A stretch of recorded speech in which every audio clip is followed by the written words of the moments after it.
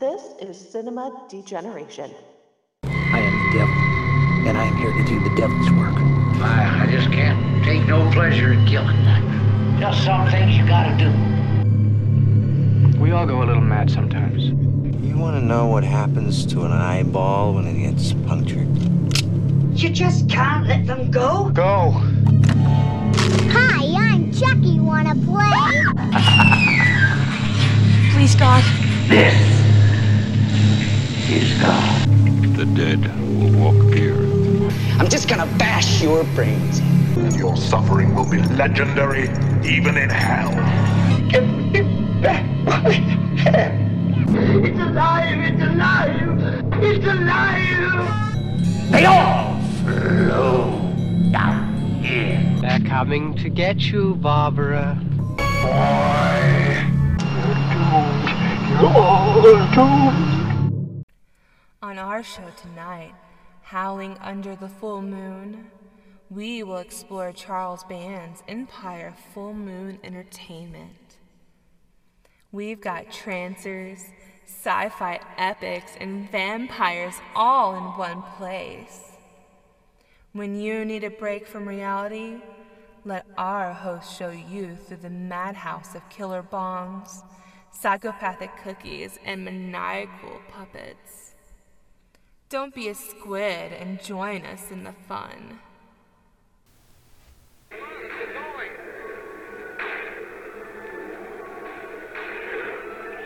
It looked like a safe haven from the raging storm. It's an odd kind of place. Where'd your folks get it from, Boris Karloff? Their hosts seemed like the essence of hospitality. Stay here as long as you like. Wonderful. But appearances can be very deceiving. What's the matter? Afraid of the dark? Mom, Yeah? are you scared? Oh, of course not. What's there to be afraid of? This house? Oh, don't be. You like toys? I'm a doll maker. I make the most wonderful toys. Dolls, puppets, soldiers, ballerinas. Nobody wants a doll that's special anymore. That's one of a kind. The weather brings out creativity. It helps me in my work. What kind of work is that? Witchcraft?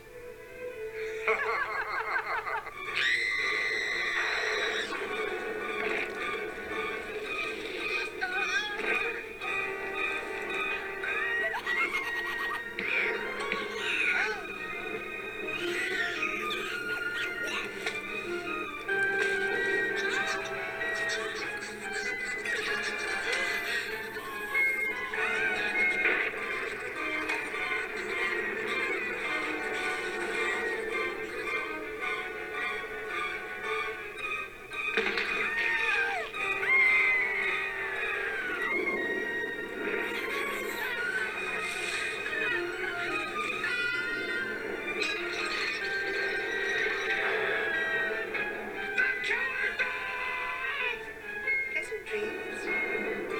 Dolls. You're never too old to play with dolls. Until you're dead. Dolls. All right, folks, welcome to Cinema Degeneration. Once again, we are recording Howling at the Full Moon, our show that encompasses everything Empire International's pictures, Full Moon Pictures, everything within the Charles Band universe. And this week, I'd like to welcome my guest, Timo Sabin of the Timo and Harley Show. Howdy. How you doing, Cameron?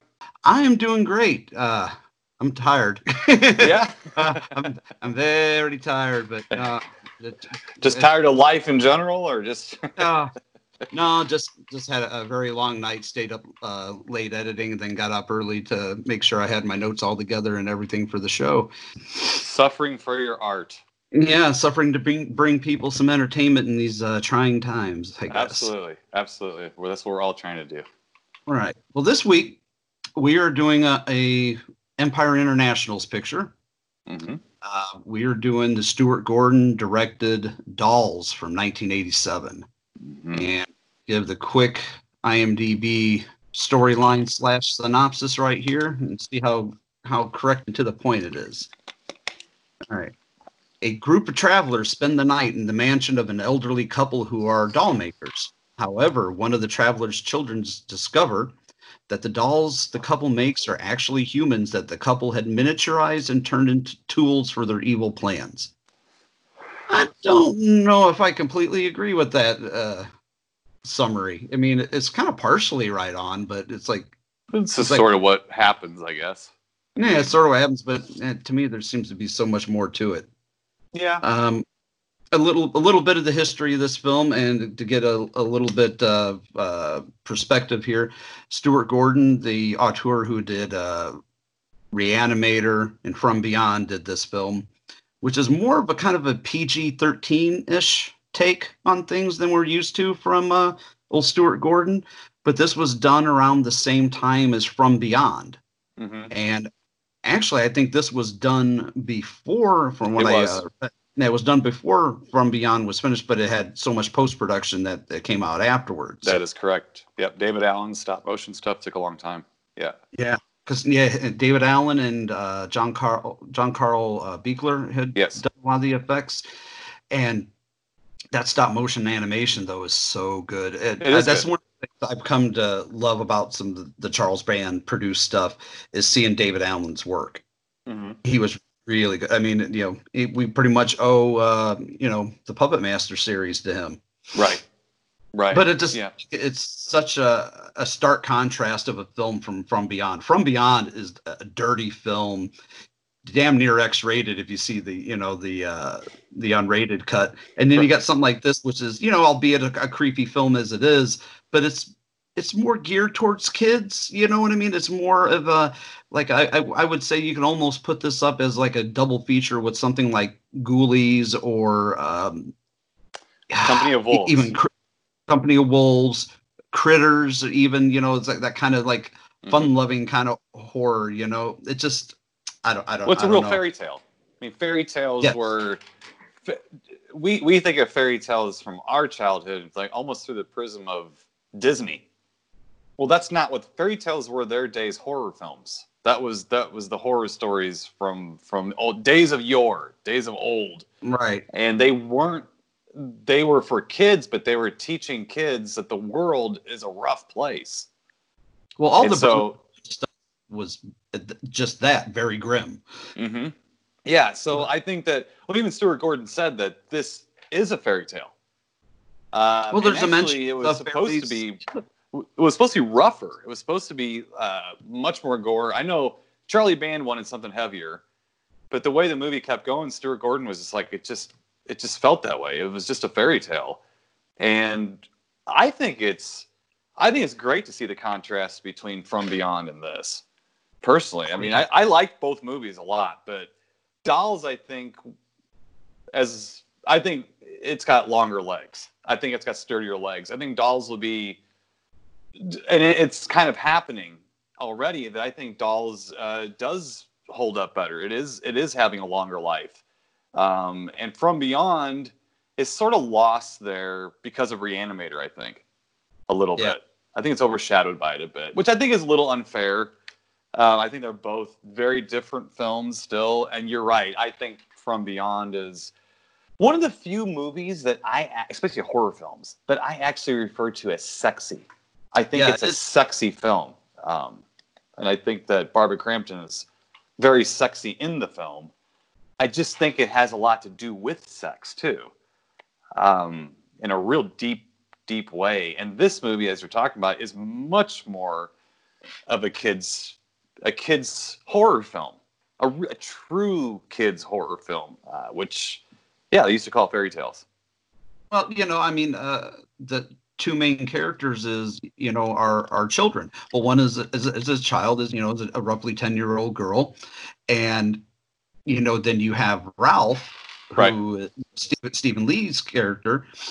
He's just a big kid. He's just a kid in an adult's body.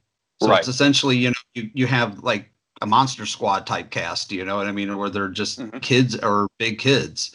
Right. And right off from the get-go, it starts off. Now, I have to say, I have never met Carolyn Purdy Gordon. Stuart Gordon's his late wife. I've never met her and never seen her at a convention, so I don't know her personally. But every role she plays, especially in his movies, she is such a raging bitch. She has the best side eye in the business. She's got the best resting bitch face in the business. She's the embodiment of Cruella de Vil. I've seen her say that she enjoyed playing that type of character because she was very good at it. She was at home, and it was one of those releases. She could let that side of her personality. I think she was much sweeter than all of that. But she did, and I mean, for better or for worse, and for an actor, I think for better, she had a mean look to her.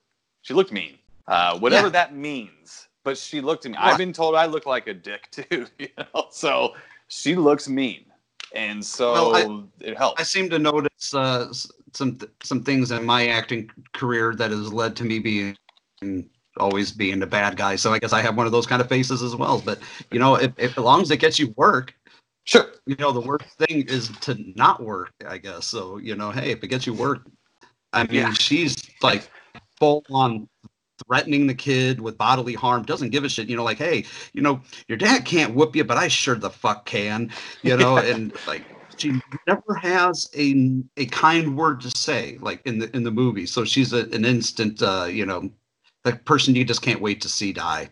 Right. Well, and it's the whole movie itself is cast very, very well and very appropriately. I think that the Stephen Lee character, like you're saying, he immediately looks like a nice guy, and he has an affable way about him.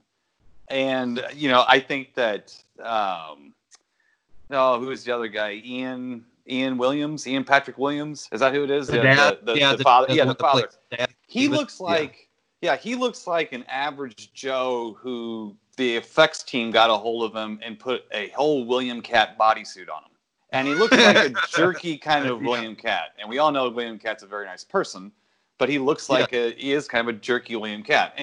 And what's really cool about his character is that you can tell he knows he's supposed to be better to his daughter, but he's so wrapped up in him and his new wife's thing that's really what makes you not like his character, is the fact that he sides with Carolyn instead of his own daughter over anything, and never really defends Cruella de Vil against the daughter, and stuff. Right. So you're right away set up for something interesting in the 80s, I always thought, which was, I thought Time Bandits did this really good too.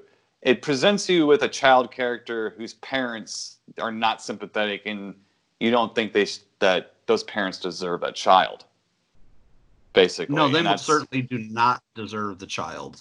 Right. I mean, and it bears not repeating, but mentioning that, the character David and Rosemary, Rosemary is not little Judy Bowers, is not her mother. She's her evil stepmother. So you got the whole like fairy tale of the evil stepmother, mode going on. So, I mean, it starts out as any movie in the 80s does. There's a storm. There's an old back road. They get stuck. Of course, he gets his, expensive Mercedes or whatever stuck. And, what the hell are all those people doing out there? Let's cut straight to the chase. It's like have you seen The Old Dark House from the 30s? The movie The Old Dark House. It's the same kind of thing. Yeah, that's Boris. Yeah. What on earth? First of all, why are all these people there at the same time to begin with? But even on a sunny day, why are they all there at the same time? Why are they all there during a torrential rainstorm? There's no paved roads. There's 6 characters in the whole movie, and 1, 2, 3. So yeah, actually all 6 of them, I had to count. Like all 6 of them just happen to be going down this road at the exact same time, get their car stuck pretty much at the exact same time, and end up at the same house within 3 minutes of each other. Right. The 2 girls hitchhiking that Rosemary almost runs over in the beginning. I love the line where where the dad David says, you almost hit those girls back there. And she's like, well, do you want me to go by and give it another shot or to give it a second try? Like, God damn. Right. Like, well, and that's the thing is, it's come like on, it's got a universal flavor to it, like some of the Universal horror films. Where what the hell country was that? Like where are they at? I mean, pick an accent. And that's the thing too with these people. They have different accents, and then you're thinking, well, okay, well, what part of England is this? And then you find out, oh, actually, they're just outside Rome. Right, they shot in Rome, but they have girls with English accents. They have an old German couple, and then the Americans that just happen to be all in this country that you don't really fucking know where it is. It's it was this like in every one of those old Frankenstein films that the country changed. Yeah, but they get to this old house. And then you have to mention that the evil bitch Rosemary throws away little Judy's pet bear, not pet bear, but I would say pet bear, teddy bear. Right. Yeah, and there's this Judy has an overactive imagination, and she sees things that aren't necessarily there. Like as the dad says several times over the films. What was it this time? Ghosts, goblins, little grand men on pie plates. Right. But she sees after the evil Rosemary throws her teddy bear into the woods, the bear comes back 8 foot tall and then tears through a bear that's inside the bear. It was a bear within a bear. I don't understand that. That's what she saw. It wasn't, this is a momentary, not flashback, but a momentary vision that she has. And the bear tears through the outfit, rips off Rosemary's arms, claws them, eats them up, and all she can think of to say is this, "Oh, Teddy." Like, this kid is going to be a little Stephen King when she grows up. Well, it's going to be worse for those parents, too. So, she's got a whole lot of hopes. Right. Yeah. So they look across across the street, or across this little dirt road is this house that is basically a mansion / castle. Beautiful location. Yeah. The mansion itself was very beautiful. I know they shot in Italy, so there's some beautiful architecture. But I think they actually built that. That's a set. Believe it or not. The interiors wasn't the interiors were, but like exterior. I think some of the exteriors were too. It looks like a location to me too, but I for some reason I thought that might have been some sort of matte shot or something, but that was actually shot inside some big studios. I think that De Laurentiis used to use. I did read something about that. Yes. Yeah. Now I can't. So I wasn't there. I'm not saying for sure. I do know the interiors were definitely. That was definitely in a big studio that he used, that Dino used to use, and I think they said that there was like props from like Barbarella laying around and weird stuff like that. Yeah, so I think, and that's the weird thing about it. It's so, and look, let's be frank too. Charlie Band movies were like that because he shot in Rome or Romania sometimes too, to save a buck, to stay away from Screen Actors Guild. And things like that. I know there's varying opinions on that and everything, but that's what he did to be able to finance or make the money or make the movie. And if I'm not mistaken too, I think that same location or same set was used for From Beyond as well. I think that's how they afforded to make Dolls, was to say, well, we're going to have to make this here and just redress it, basically, which is why not? How many Hammer movies were shot in the same if you watch Hammer movies, they're all like in the same shot, in the same square mile. 2 castles. Yeah, right. So, which I'm fine with. 87 different angles, but it's been the same castle. Right. I'm fine with it. It feels like home, though. I watch those movies and it's great. But inadvertently, the plot itself like is so much like, that just happens. We're not really going to explain it. Yeah, and that's what's very fairy tale-ish about it too, because these people seem like they could all be coming from different parts of the world, inexplicably bumping into each other and having this experience together. So that's very strange and very fairy tale-like too. Almost like they're not even on Earth anymore in a way. It could seem like that somewhere else, because it's the plot is very, I don't want to say this in a bad way, but it's very threadbare. Mm-hmm. It's not much as this people end up at a spooky old house and dolls come to life and start killing people. I mean, that's pretty much essentially what you have, but it's so just lucid in a way. It's just very dreamlike. It's like, okay, like we're just gonna buy it on faith that these people all just happen to be in the same place at the same time. But it is what it is. What's fun about horror films, though, is that you have to allow yourself to just go with it. That's what we say on my podcast. Especially Ben Harley was introduced to Italian films basically by me. And when you're sitting there watching something by Fulci or Argento, you got to just go with it, man. You got to go with it. You got to let it happen, and it just is because it is. That's right. They're not trying to make sense to you. They're trying to make a entertainment, or they're trying to make an experience for you.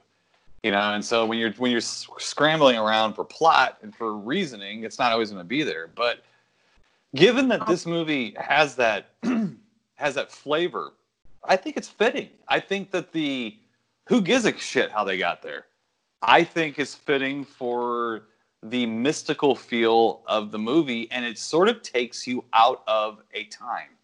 You really don't. It takes it out of a period. It makes it like this could happen anytime, anywhere. In a way, right. Besides the car, basically, is about it, and maybe what they're dressed like, and the punk rock music and stuff. But you almost think that they could have come from different decades, so they're like slipping through time almost too. Well, when you get to what Ralph's car at the end, that old car that he had, like when what like time period was that even from? Right, it was like right. The late 20s, early 30s, and what was he doing? Just like an American in this weird country, just tooling around in an old Rolls Royce or whatever. Right. It just didn't make sense, but then again, it's not really supposed to. Right. And I would sit here and tell you that, I think this might be taking place back in the 1920s, except for the two girls are punk rockers who have what we used to call a boombox, they're playing their supposed punk rock music on and stuff. And so it's like, well, they're clearly from that era, from 87 that came out. I guess it was filmed in 85. I mean, they're clearly from that era. You don't really know where the mom and dad and the girl come from. What era they could come from, and their car is a little odd too. You can't really tell. And then the other girl's just walking. Where did they walk from? Yeah, where did they I think, personally, I think that the two punk rocker girls were with Isabel and Enid. Was it the other one? I think so. I don't remember their names, but yes. But I think they were moving from, as we used to call them back in the day, a mark. They were moving from mark to mark because they were obviously, the first thing they talk about is how when they arrive at the house at the Hartwick mansion, they're talking about like rolling Ralph Morris's character over because Wall steal his keys and steal his car. I think they were just punk rock girls that were moving from place to place, stealing and ripping places off and just moving on to the next mark. And I think it didn't work out well for them, and that's why they were on foot. Right. I agree with that. I still want to know where they're walking from. Yeah. Why did you get there? Like, if you had a mark before, why did you allow yourself be dropped off there? And like, where were you going? Oh, you just thought you'd find your next one standing next to a sheep? Like, I don't understand what. And maybe that's actually not a bad idea, to be quite frank with you. Yeah, maybe they thought about rolling over some old sheep farmer or something. Yeah. I don't know. Old Merle over here might be getting tired of old sheep, Betty. Here's some women for you. How about that? We got some women folk over here. He might get tired of the sheep. So here you go. But yeah, I that was really odd too. But again, I think it does lend to the whole mystical, magical kind of feel of the movie. Yes. Like I said, it is very much a fairy tale. And they even make mentions of fairies and elves and stuff like that in the film itself. Yeah, they're not hiding what it is. They're not hiding what it is. And I know that this movie is it's a little contentious for some people, I think, because they want to see something more what they consider Stuart Gordon-y. Well, if you know Stuart Gordon's film career even after this into the 90s and beyond, he wasn't a one-trick pony. The man made a lot of different types of films. And I think it's unfair. I mean, I really do. I don't see why. I think it's very cool the guy that made Reanimator made this movie. I do. The guy, I mean, to go from within the same year of making, From Beyond to this, it showed exactly like you said, he wasn't a one-trick pony. I mean, if you ever seen a movie he did in 2007 called Stuck, that was a decent film. Not one of my favorites, but it was, it was different than anything else he's done. You know, I mean, God, space truckers, robot jocks. You know, the one that really is interesting to me, that really made me think, and to this day, I'm not sure what I think about it, and I think that's the point of the film, was a movie called King of the Ants. And I have not seen that. It's that or Edmund that he's done. I haven't. That's good too, and those are kind of the movies I'm a little more talking about. I mean, that is to me like sort of those films are all diversity within the same diversity within genre. Those movies, though, I don't know what they are. Like, I don't know what kind of movies those are, and they're not. You would never guess they were Stuart Gordon movies either. Never. I mean, no. I think you could watch From Beyond and Reanimator and know those two movies were made by the same guy. But there was a lot of the same people working on those films too. You know, I mean, including Jeffrey Combs being around, you know, and Barbara Crampton and stuff. So there was definitely connections going on. But yeah, to be frank with you, this is my favorite Stuart Gordon movie. Dolls is. Really? Yes, absolutely. There's no doubt in my mind that this is my favorite Stuart Gordon movie. And it was my favorite Stuart Gordon movie as soon as I saw it. So I saw it after Reanimator. I really liked Reanimator. But I thought Reanimator was a kitchen sink movie. And sometimes I don't like oversensitized things. Like, I hated Natural Born Killers because it just threw shit at you constantly. And I'm like, I just, what the hell's going on? Relax. It's like I want to tell a movie. Relax. Just tell me what you're doing. I can explain Natural Born Killers in one word: cocaine. Well, sure.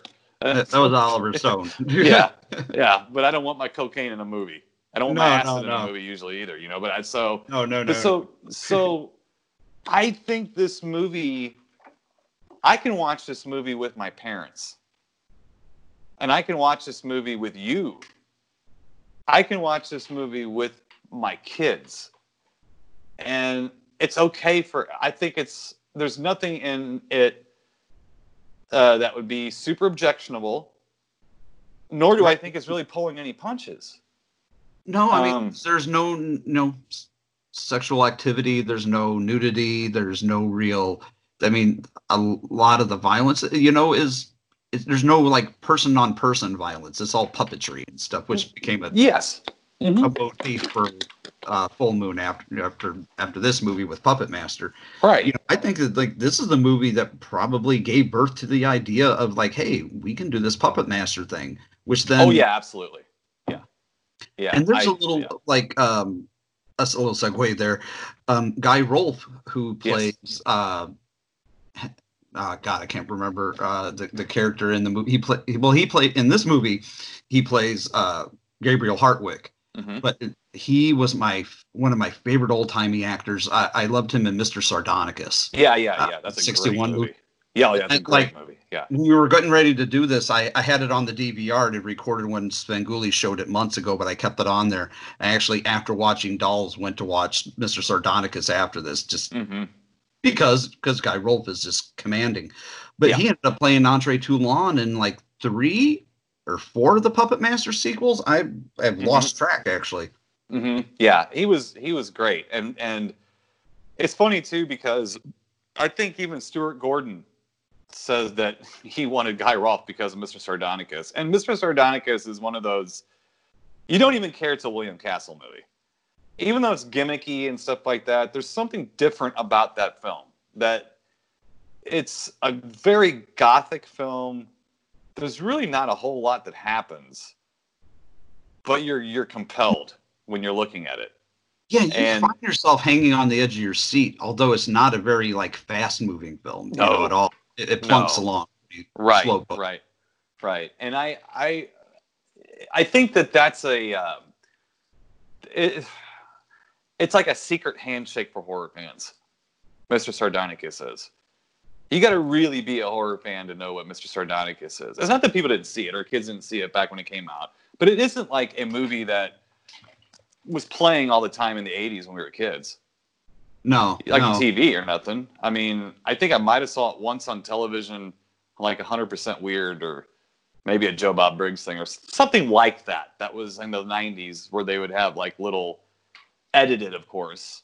Right, commercial edited versions of horror movies. Yeah, like on TNT or something like that. When they would try to push stranger movies, they might even play a Santo movie if you were lucky or something like that. You know, where there was actually people starting to get into positions of power, not power, but positions where they could pick.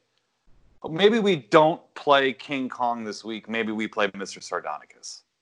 To make those kinds of judgment calls, I think people were getting into those positions that grew up watching things like Mr. Sardonicus or Them or The Tingler. Yes, The Tingler was another great one. The Tingler is a fantastic movie, and so is Mr. Sardonicus. And I like William Castle movies anyway, but they're not all great. No. But we're talking about a couple great ones there. I mean, I think. And I actually hate Rosemary's Baby. And I know that I'm almost ecstatic that you said that, because anytime, you ever see those posts where people will say, what's your least favorite horror movie, or what's your favorite horror movie? I always get skewered if I answer, because I always put Rosemary's Baby. I think it is the most overrated film ever. Yeah. And I've yet to see a film that has gotten such high praise that I think is less deserving of it. And maybe we ought to do a show about that sometime. Films that don't deserve the praise they get. Oh, that would be great, because you could be going days on that one. But I think besides, and I'm not speaking about current politics, I think that Gone with the Wind actually is the most overrated film in history, and it has nothing to do with what the political people are saying about or not or whatever. No, it's just a shitty movie. It's almost like, for me, like, leave it alone. It's a dumb movie to get. It's a dumb, pretentious, boring it is shit. Yes. It's really not even. It's a. It's a beautifully made film. It's a beautifully made film. It's not like it's badly made, but it's just it's not a good film. Right, and I get a little upset too when people say that, or you hear it said, I should say, that William Castle. Was a genius move for him not to direct Rosemary's Baby. Bullshit. If he would have directed that, it would have been as cool as Mr. Sardonicus. Oh yeah, because it wasn't the same movie. It wouldn't have been that same movie at all. No, it's self-righteous, self-important. It's arrogant.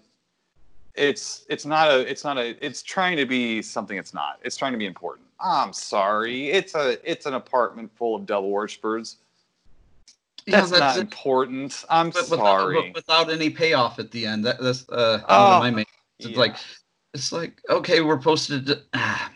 I can't buy it. I just can't buy it. If you've ever read an Encyclopedia Brown story, there's no twist at the end of that fucking movie.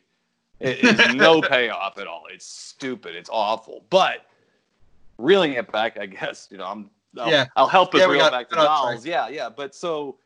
We were talking Guy Rolfe, exactly. So yes, Guy Rolfe and Hilary Mason, who was in another overrated horror film, Don't Look Now. If you ask my opinion, I think it's not really a horror film, but Don't Look Now is one of those movies that I'm just like, all right. I kind of liked it better the first time when it was called Alice, Sweet Alice, or even if it wasn't made before then or whatever. The little killer in Don't Look Now reminds me of Alice, Sweet Alice, but I think Alice, Sweet Alice is a better movie. Let's put it that way. I can't remember which one now. Now that I say that, I'm like, wait a minute. Don't Look Now is in 73, I think, and I think Alice, Sweet Alice was 76, so I might be wrong about that. But regardless, that's the only cool thing about Don't Look Now is a weird little killer, maybe running around with like the rain outfit on or whatever, and right, or the red outfit, whatever it is. I can't remember, but. I can't stand it. But her character in that, as the blind soothsayer or whatever, ooh, yikes. That woman could say, good evening, my friends. And you're like, I'm going to get eaten. She's going to turn me into a fucking cookie and eat me. She was born a witch. She was born with wrinkles, and they're still there.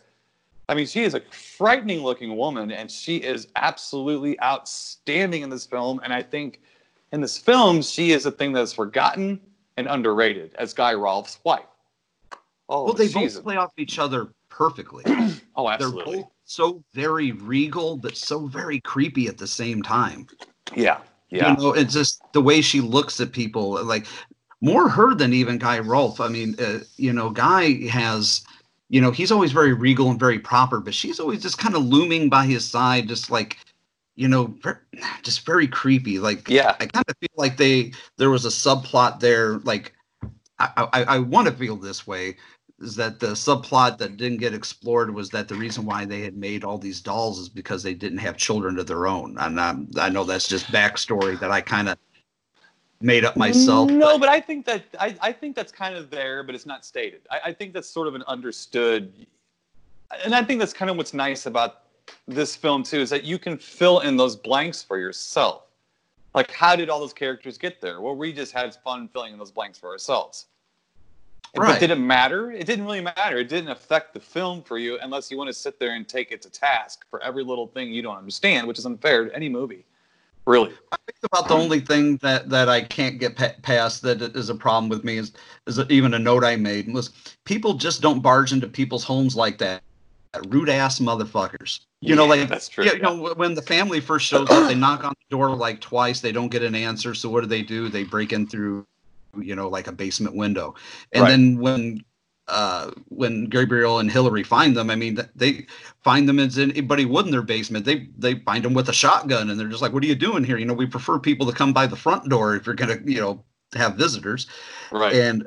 But then, that's kind of a movie trope, though, in order to get them into the house in a way. But it's funny though, because I don't disagree with you, because those things do bother me in movies. I got to tell you, some of the most suspenseful moments I've had watching movies, where I'm actually yelling at the screen, going, "No, no, no, no!" Things like that, things that make you actually yell at the screen and scream at and stuff like that. So here's mine. Why? And this is a trope, like barging into a house whenever no one answers, just to get you in there so the plot can move forward. Why on earth? Why?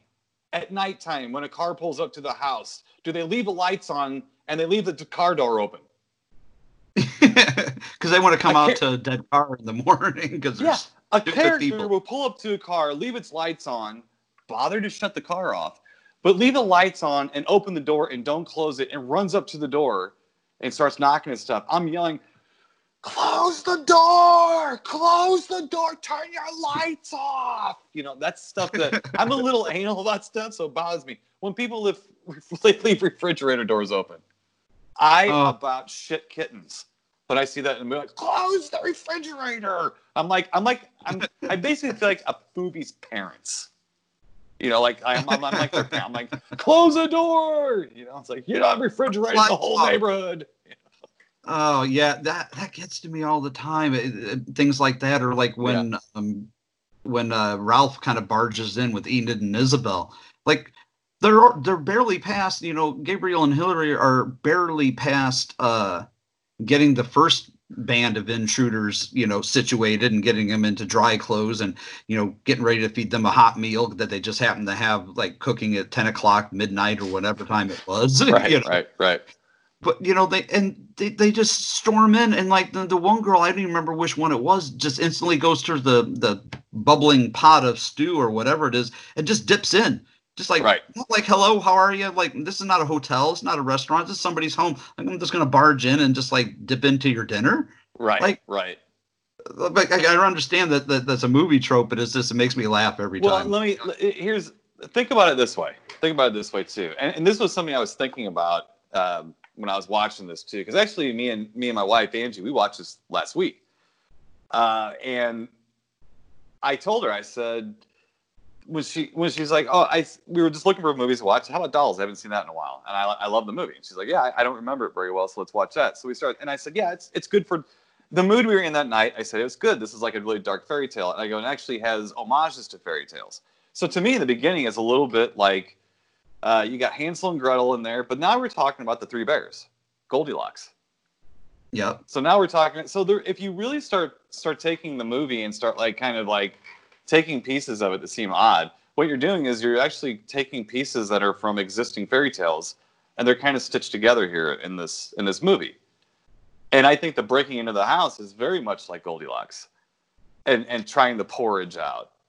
And everything. And now that I remember it, it was Isabel that dipped into the food because she was the blonde of the two. Mm-hmm. Mm-hmm.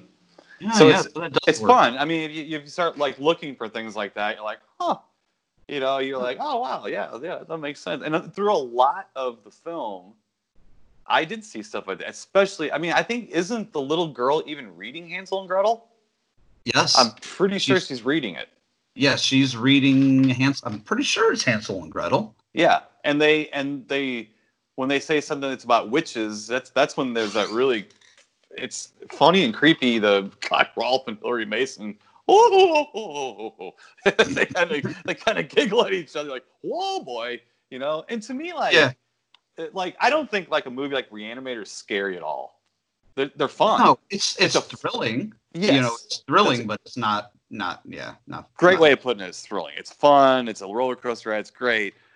But you give me a little quaint little movie like Dolls, and I'm like, ooh. You're like, oh, that was kind of creepy. That little laugh right there. I don't know if I like that a whole lot. You know, and that is. I always used to like to say that I like eerie movies more because I think eerie gets under your skin. Eerie sticks with you. Yes. It's like humidity. It's not a dry heat. It just kind of, it gets gooey and sticks to you. And you're like, ugh, man. And it grates on you. And eerie movies like this stick with me. They tell you a story, and it's the story that's eerie. And the other thing, too, is this is like, I'm not afraid of dolls or clowns.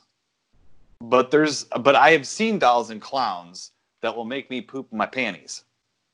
And a movie like this is one of those movies where they made the dolls pretty scary because they didn't try to make them scary.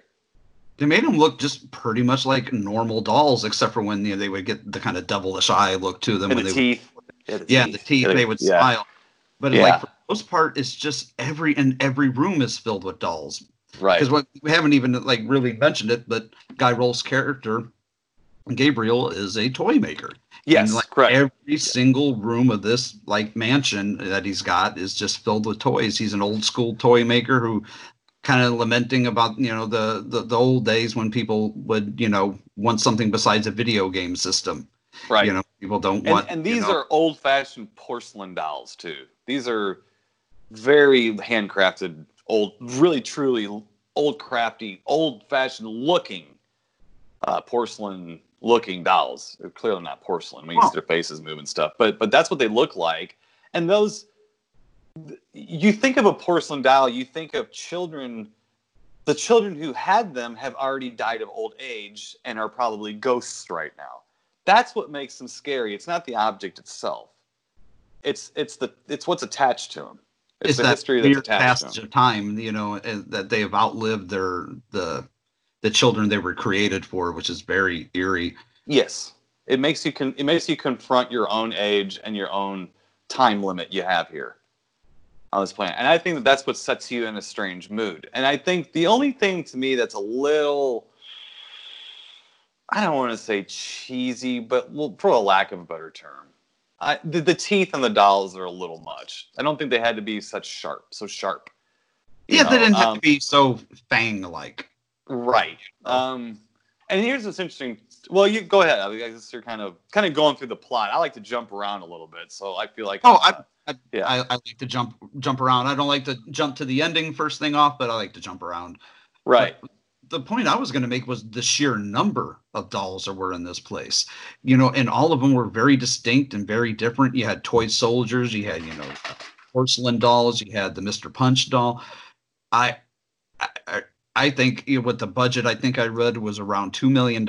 I wonder how much of the budget was spent on all these damn dolls. Like, these, I mean, because they were all either very much antiques or made to look like they were the real deal.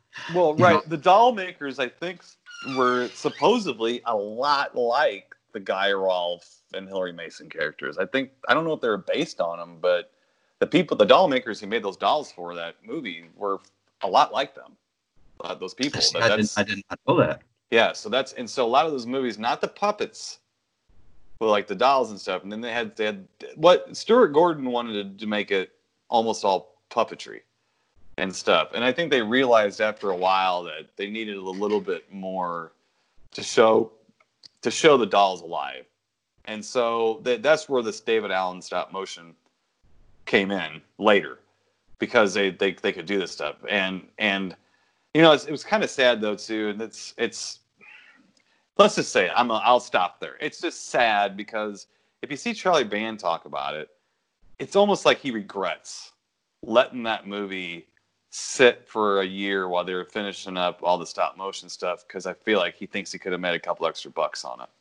I'm like, you know what though? Like making it waiting that long and allowing those extra effects in that film are why people buy it today. Right. So maybe it hurt the box office and didn't do anything because the movie sat too long or something. But it certainly gave it the legs that it has for it still to be making money today. I wouldn't be surprised if that Blu-ray outsold From Beyond. I don't know that at all. I would think it would, if maybe not outsell, it would at least reach equal sales. I mean, I can't see it, you know, underselling it. Mm-hmm. Like I even made a note as compared to like Gordon's other work, like with From Beyond and previous to that Reanimator, it's very PG-13. Yeah, it is. It leans more towards PG-13 than it does R. It does. I'm just technically though, I'm 99% sure. I don't have it in front of me. I think it was R, but I'm just saying. And I do remember when it came out. It was, you know, 87 was, boy, they couldn't quit criticizing violence in movies. And you watch this stuff now, you're like, oh my God, come on, really? You know, but I remember this movie was criticized, as most horror films, for some of the violence in it. You watch it now, it's like, what violence? I mean, there's hardly anything. It's there, but 77 minutes long, and there's nothing for the first 30.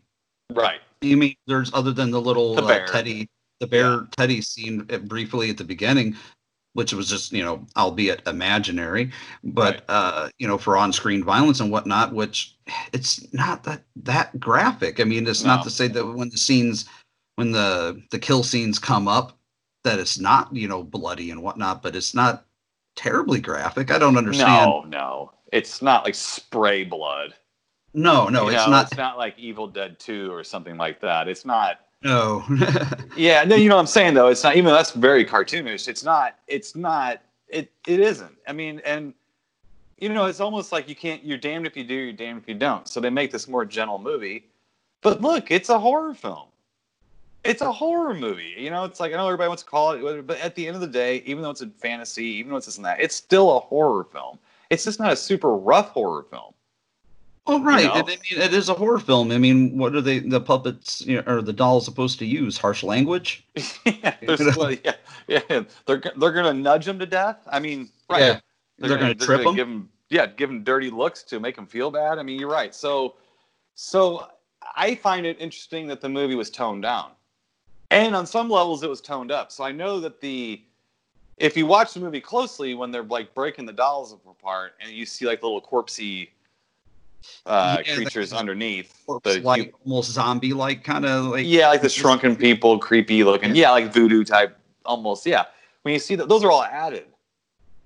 Yeah, that was all. Well, I knew that they added that, but I knew they had added a bunch of gore shots that they, in the end, ended up cutting out. Am I right? That is true. Yeah, they actually pulled the entrails out of one of the girls and did a whole bunch of stuff. And to Stuart Gordon's credit, he said it just didn't feel right. It just wasn't. It's his movie. I know it's a lot of people's movie. That was Brian Yuns's movie. That was Charles Band's movie. But you know, really, whose name is attached to it? It's the director. The producers can run for cover, right? They can say, we lost control to the director. Yeah, they can take all the goddamn money they want for the director's hard work. They can do everything they want, but when it's time to run for cover, they can just hide right behind that and say, "Well, the Stuart Gordon's dolls." Control. Yeah. So but then you get a movie that people like, and then they're all saying, well, I thought that we needed to make a movie like this. And then the other producer says, well, you know, when I came up with this idea, and they all came up with the idea, apparently, you know, independently of each other. So it's funny to see how, and you've been on movie sets too, you know, people do that. You're like, wait a minute, I thought of that. And they're like, well, if I say it, then I'm doing the same thing they're doing. You know, and so you're like, oh, okay. Well, Stuart Gordon, no matter what Charlie Band wanted, or anybody else. I mean, I think Brian Yunza or Yunza, whatever his name is, I think he came up with the idea for when the dolls got broken, that underneath were little creatures. That was great, though. That was a good idea. I like that. That was a good idea. Right. That was creepy as hell. Like, and they all looked a little different. Some of them looked skeletal. Yes. Some of them looked kind of zombified, almost like ghoulies in a way that were under that. It was. I like the fact that they were different. I think some of the dolls were different people. I think some of them were lives and dolls that they created. I don't think all the dolls were just criminals like the synopsis says. I don't think they were all just criminals or, bad people that showed up. I think some of them were lives that they created, thus the kind of allusion to the fairies and everything like that. Right. Well, and again, that's what's cool about the movie too. You're free to put that in there. There's nothing that says you can't, because it's open. It's open for interpretation. And it's funny how little things like they were already there filming when they did those things. Like, that wasn't planned at all. Everything else was pre-planned. And as they were watching the dailies and stuff, again, I think it was Brian Yunza. He said he never understood if you had a killer doll movie, why you could break the doll apart and there was nothing in it. There's nothing like moving it. It was just a doll. So are they ghosts? What are they? It's a valid point. It's a valid point. So the effects guys that were kind of bored because everything was pre-planned. They did a good job. They were ready to go when needed. And this gave them something to do. They quickly made these little guys and they put the dolls around them and they did this. And they said it was great for them being there doing that. And it worked so well. So everything that was thrown in seemed like it was someone else's idea. So Yunza, I can never get the guy's name right, but he had the idea. So he always had the idea for the things inside the dolls. And then Band wanted it more rough. He wanted it bloodier. He wanted more of what people expected Stuart Gordon to do. But what was nice about it is it seemed like it all got filtered through Stuart Gordon. Honey, I wish I knew what you were talking about. No, Ralph. Deep down inside, you know. Yeah, and he was able to put out the film that he wanted. Yeah, and so he looked at... And it's to his credit, just because the little creatures underneath the dolls weren't his idea, he probably looked at it like we do, was like, oh, well, that adds to this. I like that. Yes. It's just like the stop motion stuff. Adds to it. And you're like, hey. And you're right. It's very good stop motion. And so you're like, wow, I like that. You know what it is. But, man, it's good. It's stop motion, but it's done very, very well. And it's not... not to knock the film, but it's not like Jason and the Argonauts. It's a notch above, or a notch or two above that. Mm-hmm, and for you got to think, for a movie that had a $2 million budget, and I can't imagine like the work that they had to put in for all that stop motion animation with so many dolls. Right. Oh. Yeah, I wouldn't have wanted the pressure of that job. And like, hey, listen, we got this movie. Can you finish it in the next year? Like, okay. Yeah. I don't think I want the stress or pressures of a stop motion animator. Like, not that they have to worry about too much these days. There's not many of them around, I don't think. At least not being made for not. I don't know. Many major motion pictures that are using stop motion, unfortunately, today.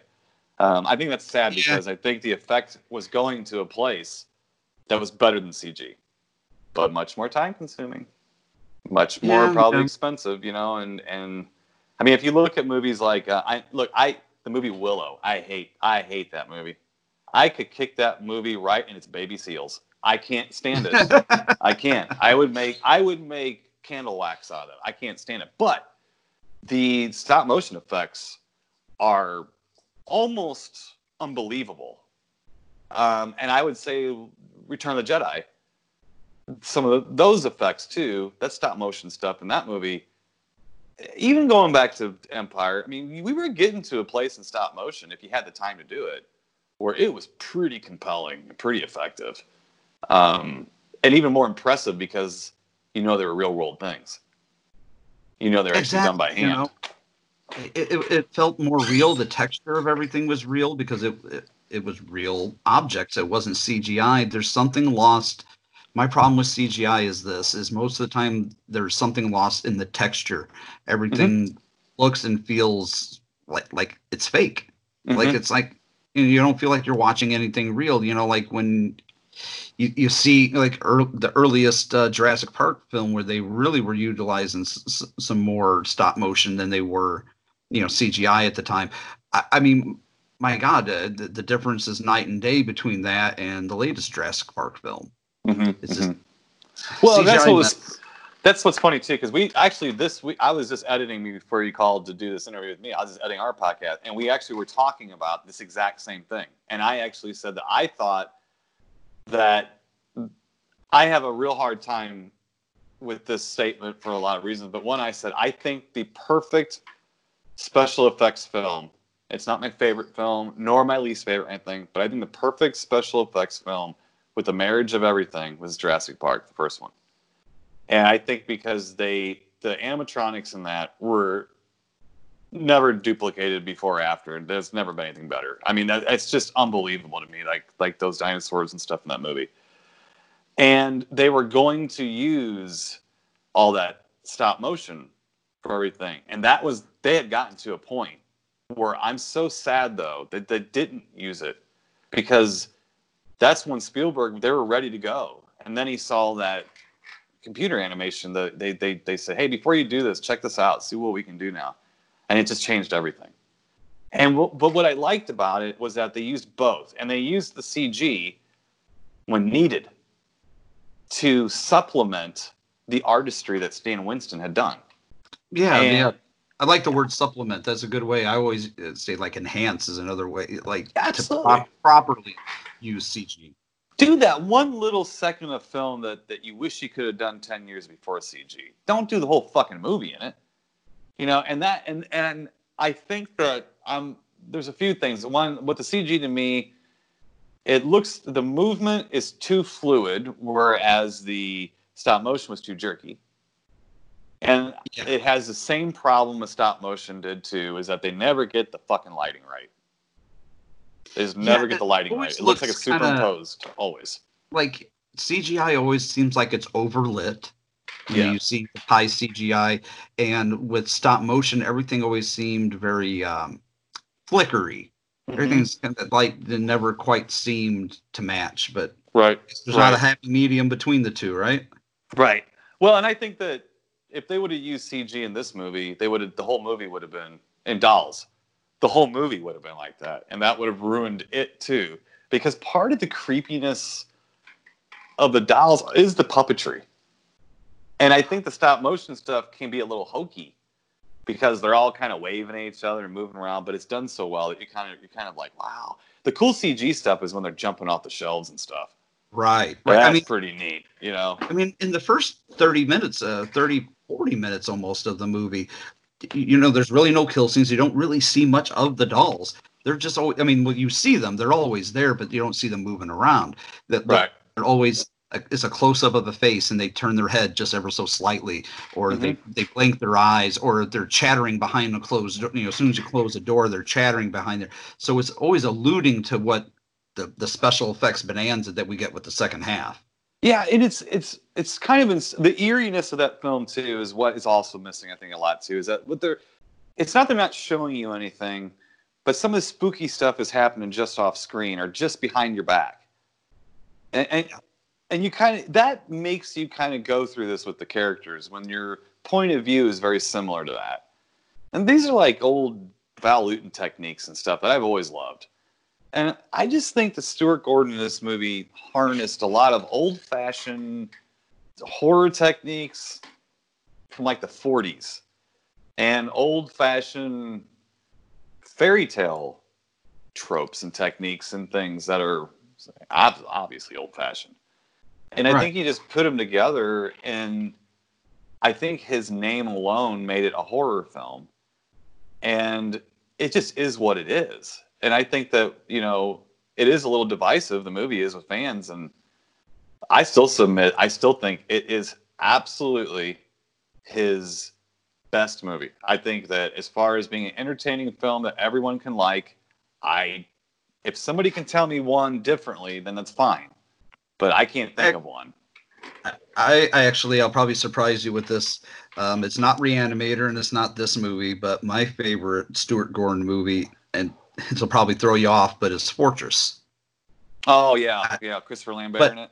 Mm-hmm. Yeah. I am a sucker for post-apocalyptic, dystopian society, sci-fi flicks, and it just to me has the greatest like late 80s, early 90s like action movie sci-fi horror cast. It kind of reminds me of No Escape with Ray Liotta in it, Lance Henriksen. I used to love that movie. And boy, talk about a movie that's been neglected on home video and stuff. Gee whiz. I sell DVDs on eBay. Release. That one went almost the second I put it up. And it's a shitty 4x3 letterbox DVD that's not even a 16:9 TV, format. I mean, and it went. It was gone. Yeah, and I don't understand why that that hasn't gotten a proper Blu-ray release or something. But I don't know. Well, as Fortress either. I mean, because Fortress was a fairly well-known movie. I think with Stuart Gordon though, his horror, as we both know, horror fans are loyal. They'll follow you. And we all gave Fortress a chance because we knew what it was. But I think that a lot of the horror fans, as you just said, and can caution me, won't jump to Fortress when they're thinking of Stuart Gordon movies at all. Because I didn't even think about Fortress, like when we were talking about Stuart Gordon films. It's another movie. Yeah, it's another movie that's just kind of swept under the rug and forgotten about. And I don't know. It's a great film. Yeah, I don't know why. There's a sequel to it too, right? There's Fortress 2, right? Yeah, there was a really bad sequel. Did he do the sequel, or did somebody else do it? No, I don't remember who did the sequel, but it was... Did Yunza, or whatever his name is, direct it himself? I bet he did. No, I don't believe so. We're asking questions we don't know. We all have phones, so we can find this out. Call in.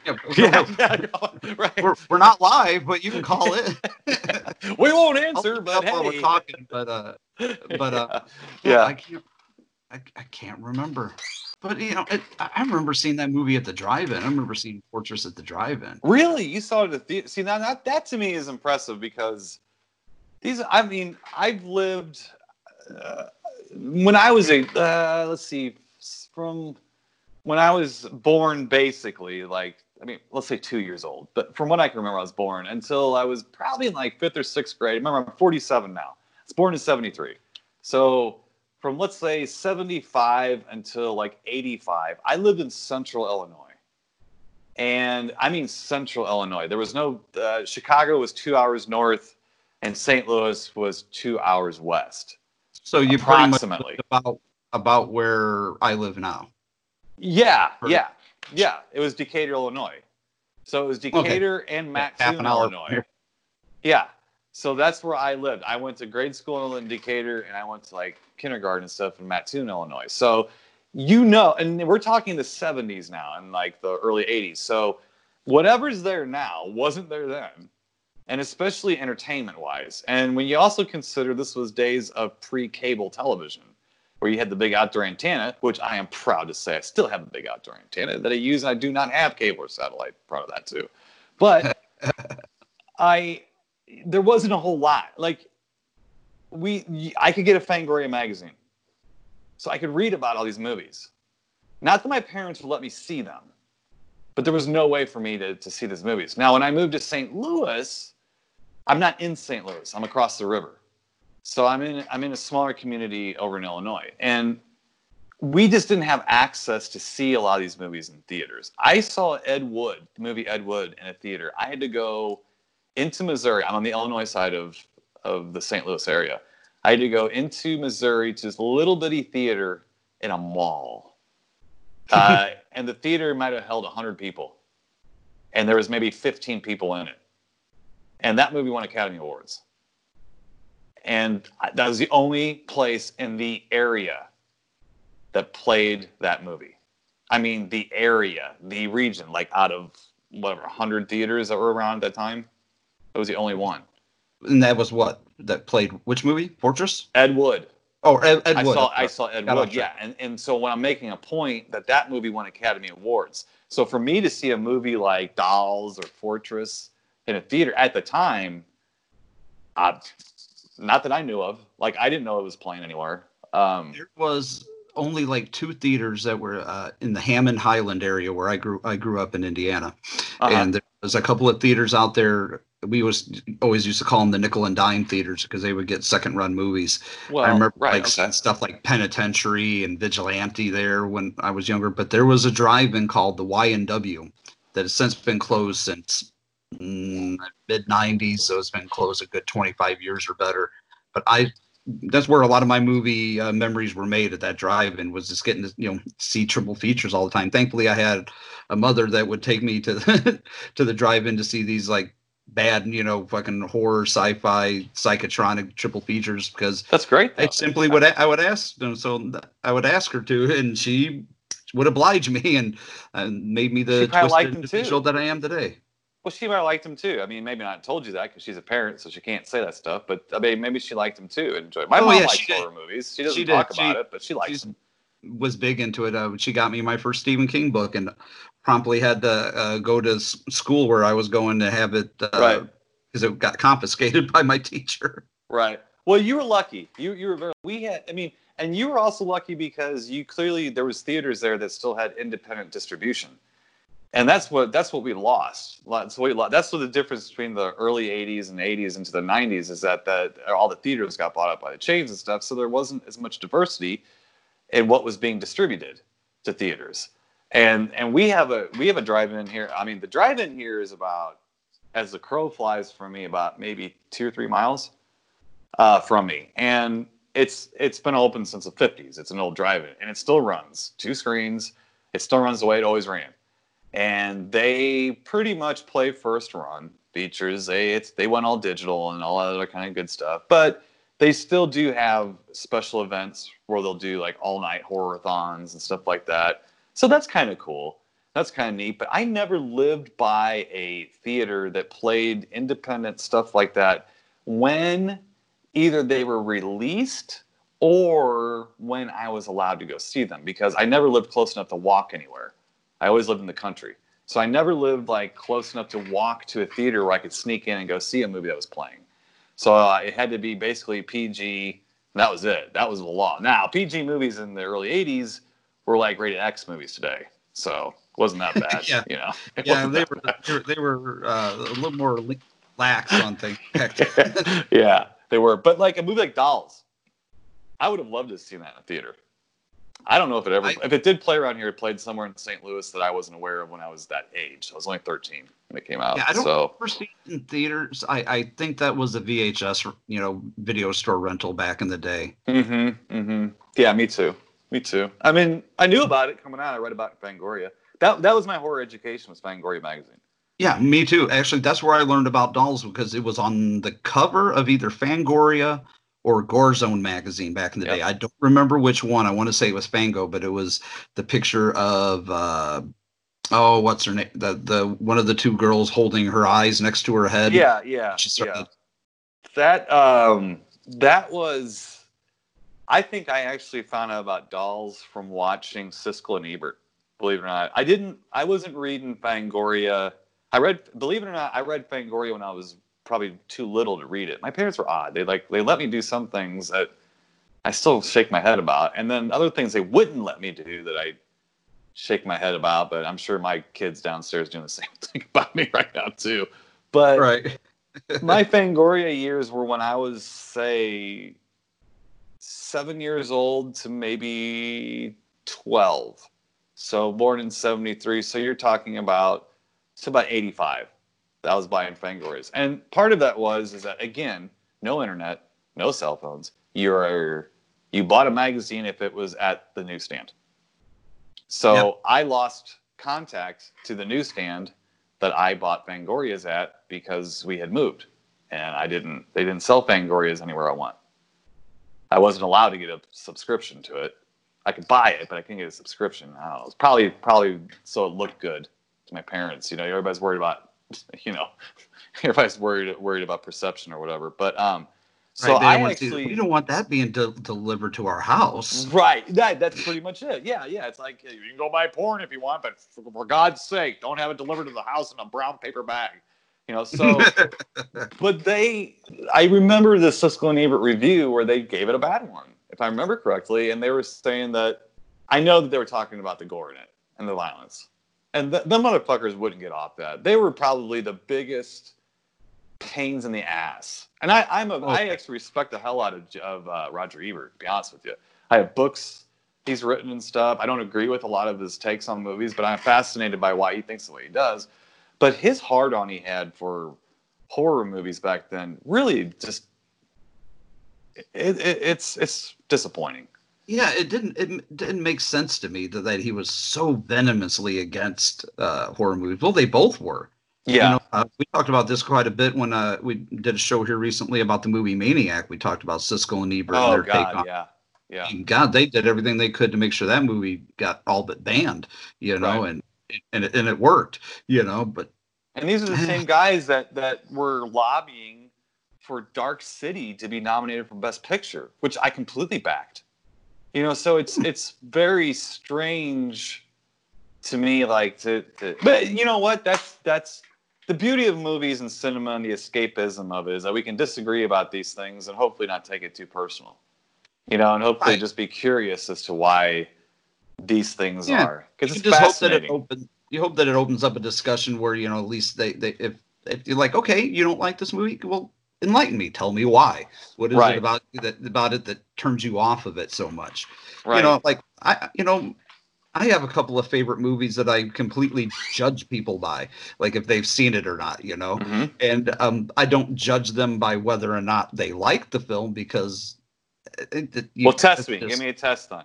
I'm open here because I'm laying myself bare for your podcast and I can't edit me out. So you test me. All right, Lamberto Bava's Demons 1 and 2. Oh, I like those movies a lot. Okay, yeah, we can still be friends. Okay. Okay. Yeah. But most of the time, it's just like whether or not, like, if people tell me they're a horror fan and I mention something to that effect, like, oh, I've never seen it. I don't watch zombie films or I don't watch gory films, and it's just like, why? Right. Well, and I think the thing is too is that probably the next question you should ask is why. If they can intelligently tell you why they don't like it, at least they saw it, and at least they thought they were going to like it. Because there's a lot of movies I thought I would like, I didn't like, and I don't know why I don't like them, but I don't like. I flat out don't like Freddy Krueger. I love Freddy.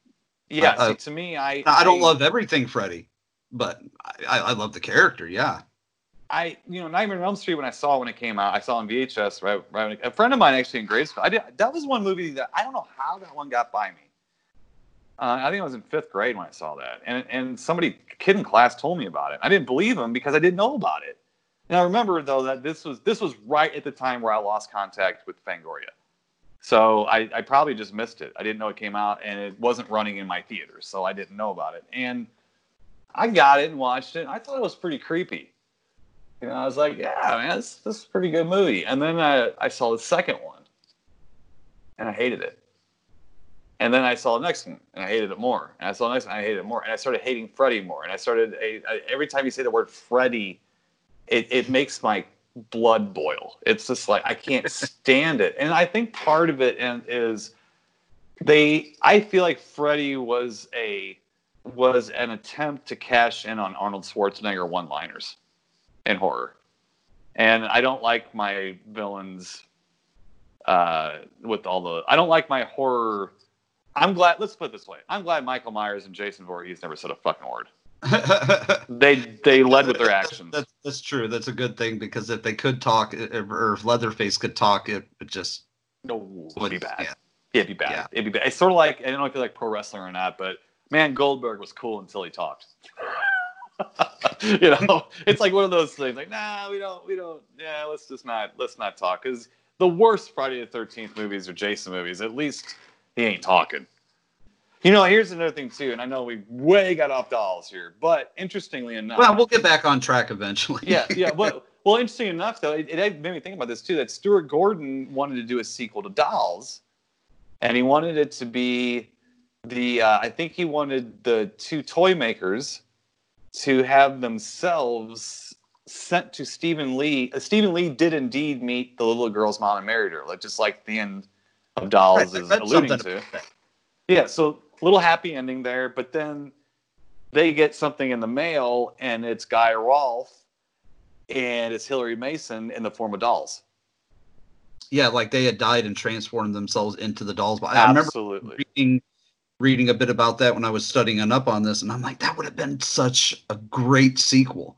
It would have. Sadly enough, never happened. I don't think we saw a lot of sequels to a lot of great Empire pictures because, No, but part of me is glad. Part of me thinks that we make too many sequels, and part of me thinks that it's very cool to have a.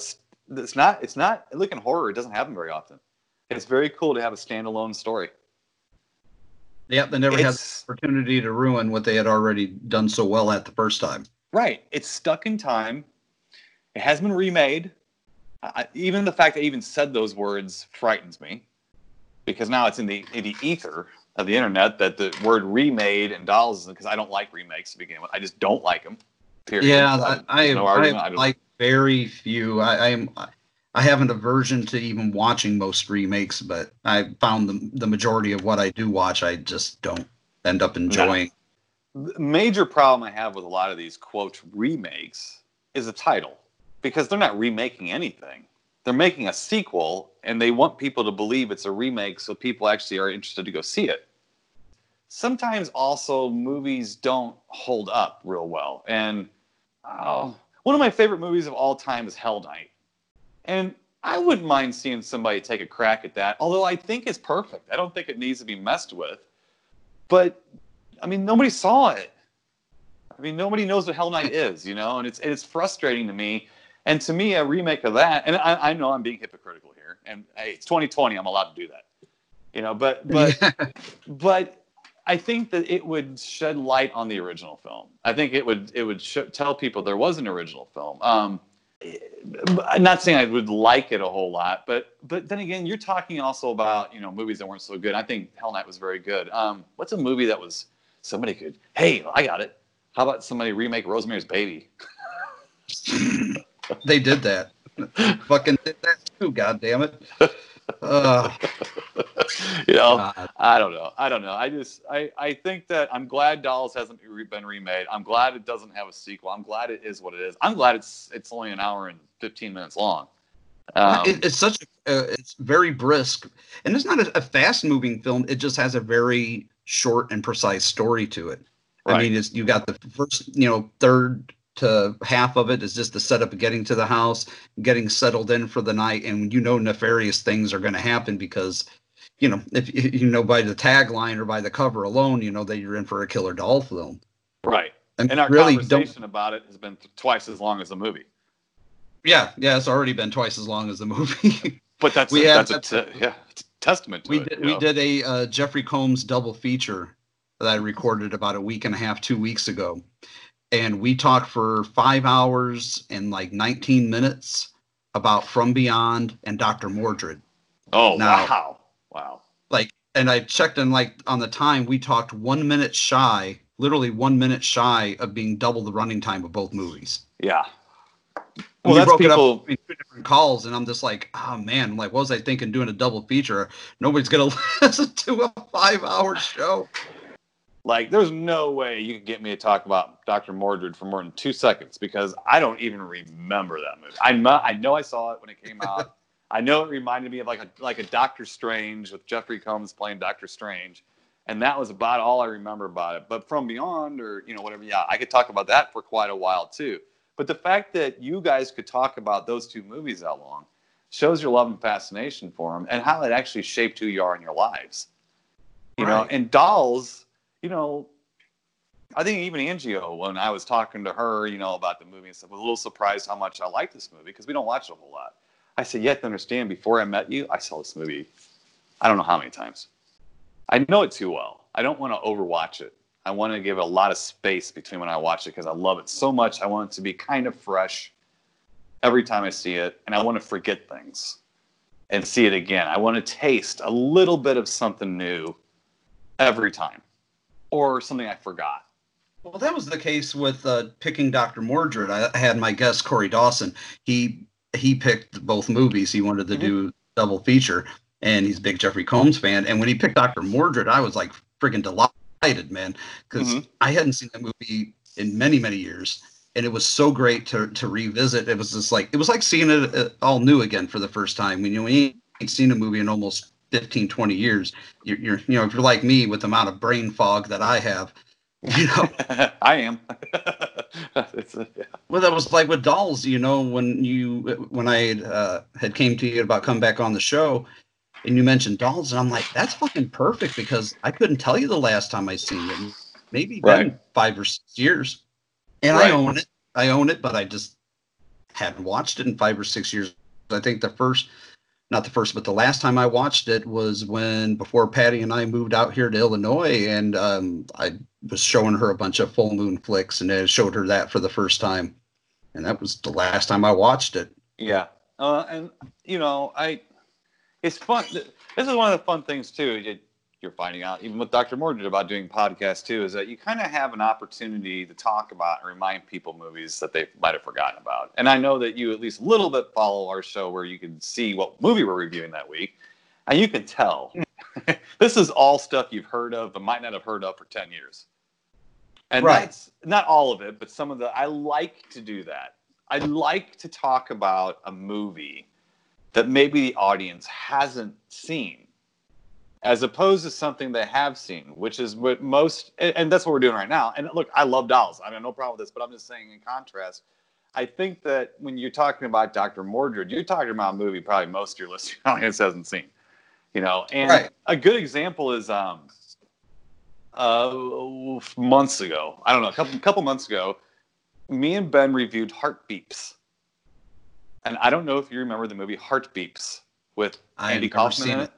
Never seen it. It's an Andy Kaufman movie where he's a robot, and Bernadette Peters is a robot, and they live in the future where robots are servants and stuff like that. And these two robots, they want to run away together, and then they have other robots who are their buddies that kind of want to run away with them. And so it's sort of like a weird, I don't know what to call it, short circuit story, but it's kind of like that. Now, this movie was made or released in '81. Stan Winston was nominated, if did not win, an Oscar for the robot effects. And like the deputy in Jaws, Jeffrey Kramer, even has a cameo as a servant robot. Christopher Guest is in it. Okay. Yeah, I mean, Randy Quaid is in it. Oh, yeah. There's like this little robot that's like a cute little robot you're supposed to like a lot, and stuff. It's voiced by Jerry Garcia. So I know nobody's seen this movie. All right. As a matter of fact, Andy Kaufman went on David Letterman back in '81, and he said that he was offering everyone a refund because the movie was so bad. He offered everyone a refund who saw it. And Dave Letterman looked at him and said, hope you brought change for a 20. So, that's funny. Yeah. So, but I loved it when I was a kid. I thought it was a neat little movie. It was a fun little, harmless little movie. So we posted. I'm gonna have to seek that out. It's not Heartbeats. It's Heartbeep, like BEEPS. Beeps. Gotcha. Like beep beep beep, like heart beeps. Yep. It's out on Blu-ray now. I think Kino put it out. I think so, but you can even find it like streaming somewhere or something. Just a quiet little movie that everybody wanted to forget they made. Basically, I think John Williams might have done the music for it or whatever too. I mean, it's got a lot of big people involved in it and stuff, and it was kind of. It's kind of like an Ishtar. Nobody wants to lay claim to it. Right. Well, Stacey Dugan, John Dugan's wife, she posts. I posted just a link to our show, like we all do every week. Let people know that if they want to listen, go ahead. And she gave me one of the greatest compliments I get doing the show every now and then. She goes, I totally forgot about that movie. Like, I totally forgot that movie existed. You just reminded me. That, to me, is the greatest compliment I take away from all this. I think Dolls is a movie a lot like that. People forget. That's what I hope to do with a lot of these shows. Not with each and every one, but with some of the ones that we pick certain titles. I'm just hoping that at least one person remembers to revisit it and, you know, and rekindle their love for it, or hopefully get to a fan who maybe have never heard of it, but have heard of it and never seen it, and hopefully inspire them to like see something new, something that's old, but something new to them. Right. Well, with the internet, we've democratized information. That's for sure.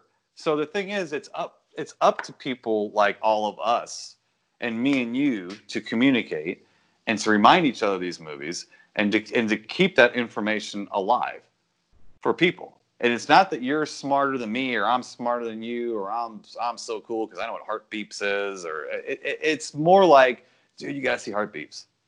You might not like it, but it's wild, man. You'll never believe you didn't see it. I mean, so it wasn't like it was completely forgotten. Nobody paid attention to it, you know. It just kind of came. It's one of those ones that just came and went. It did. Yeah, a lot of money was lost. I think nobody really wanted to. I was surprised to read that Dolls on its budget actually saw it almost a double of return for a $2 million movie. I think they said it made 3.5. Oh, okay. Yeah, so, think that's just its theatrical run. How much is it made on home video and VHS, Laserdisc, Blu-ray, DVD, and all that? You know, in subsequent years. Right. That's what people always say, like, oh, it was a box office bomb. It only made X amount of dollars. Well, what did it make on home video and licensing rights? And like, it's not always just about American box office. No, I mean, Wizard of Oz was a box office bomb too. I think the movie's proven it wrong. I think history has proven that wrong. That is not a bomb. That is a great film. You know. So, but yeah, and then I agree too. And I think it's very like every. I had there was another podcast that got a hold of me that wanted to play some of the Brain Invasion music. And I'm like, yeah, play it. I go, but make sure you give me a link so I can tell people to listen. And I think the person was surprised because they knew that I did a podcast. I'm like, what the hell does that matter? I'm not competing with anyone for my dinner. You know, this is all just about the free flow of information, free flow of ideas and thoughts coming through. I don't want to be told, you know, like what movies. And I love reminding people about these little movies that no one's going to pay me $1 to talk about. You know, you watch these movies, you want to be able to talk about them with some authority, so you study them a little bit. And you find out things about movies you love you never knew. And then you pass that information on. And I never try to be like the person who always knows this. You know, like I just always try to pass on what I've learned, like about these movies or stuff like that. And I mean, we've been paying attention to these and studying them for a long time, so they're already knowledgeable to begin with. But I'm still surprised about things I find out about. Yeah, like when I start going down the rabbit hole, as I say, you know, that's what Patty calls it. You know, when I go down the rabbit hole of looking for information, you know, about half of what I look up in the information I find is like, okay, yeah, I already knew that, and the other half I sure as shit didn't know. I didn't know going into this that Stuart Gordon had ever planned a sequel, you know, until I started reading up on a Wikipedia and an IMDb and a couple of online articles. I'm like, oh, and it, confirmed that. I was like, didn't know that, but apparently it's been common knowledge for decades, but I didn't know. Well, I didn't know. I did not know until I heard him say this, and how would I know? And that's the whole thing, too. It doesn't make you smarter, pal. You know, it's like, you don't know until you know. It's like people are like, well, you didn't know that? It makes you stupid. It's like, no, I didn't come across an information yet. That's what it means. Yeah, it's all it means, really. Privy to that kind of information yet. Yeah, I had no idea that Stuart Gordon, first of all, Stuart Gordon didn't write this. This is a coincidence, by the way, what I'm about to say, which I find fascinating. This is a coincidence. But Stuart Gordon was in a museum when I think he was in college. I think it was in Ohio, actually. I think he went to University of Wisconsin, maybe. And there was a historical society museum, and there just happened to be a whole display on a whole floor of these old porcelain dolls from like antiques and stuff. And he got so into looking at them. I'm not shitting you. He got so into looking at them, he actually got locked in the museum overnight. Stuck. No kidding. Really? No, stuck with all these fucking porcelain dolls. And he said, I'm not kidding. I admit I started freaking out. He's like, because it started looking like the dolls' eyes were following me and their heads were moving a little bit. he started playing his mind played tricks on himself. Like of course it would if you're in that situation, you know. And I didn't know that. I was like, really? I was like, well, that makes a lot of sense. It's surprising that he would even want to make a movie like this after a situation like that. Well, he didn't say he slept on the set. It's you know, but yeah. So there's just like those little bits of information. I think we're doing a good thing for movie lovers. No one else cares, but for genre movie lovers too. Just keeping this information floating throughout there. And hey, sometimes you end up being wrong. I'm wrong, at least. I end up being wrong, or I make a mistake in my show, and I know it. So it's funny because I like said to come back the next week and go, yeah, I totally fucked up. I said something that was completely false. Yeah, I've already caught myself with one show already. Yeah, I've done it many times, you know. And I just convinced myself I know some of this stuff, and I don't. There's so much information, so much data about all these movies. It's so hard, you know, to know everything. But I think it's great for us to at least keep the memories of these movies alive and keep debating this shit, because that's how you get to the real facts of what happened. You know, like you learn you were wrong, you find out something. But I just think that movies like Dolls, who don't have a bunch of sequels to lean on and a huge blockbuster box office return, they need these programs, these shows. Well, they do. For instance, you know, I mean, we're on a show about Charlie Band and Full Moon, and this is, you know, this is a killer doll movie that gets hardly any love, but everybody and their brother and sister knows about Puppet Master. Right. You know, it's just like, we're going to eventually, you know, cover the Puppet Master films here, being a Full Moon show. But I'm like, I'm happy to be covering something like Dolls first. You know, you know what I mean? It's just like, you know, we'll get to the Puppet Master and the other 13 or 14 sequels that they have. But you know, right now we're giving this movie, because there's only one of them, a little bit of love. Yeah, and I think that. I do like Puppet Master. It's not a bad movie. I like it, you know. But to me, it's nothing compared to Dolls. To me, is like, I put this movie in the same category that I put like American Werewolf in London in, and I'm not kidding. I mean, I put it up there with, like I said, Halloween is my favorite movie. It's going to be on the same list. It might be pretty far down the list, like it might be like 20 or something, but it's on that list of movies that I think are almost perfect, and give me a good feeling when I'm watching them. They make me miss the first time I saw it.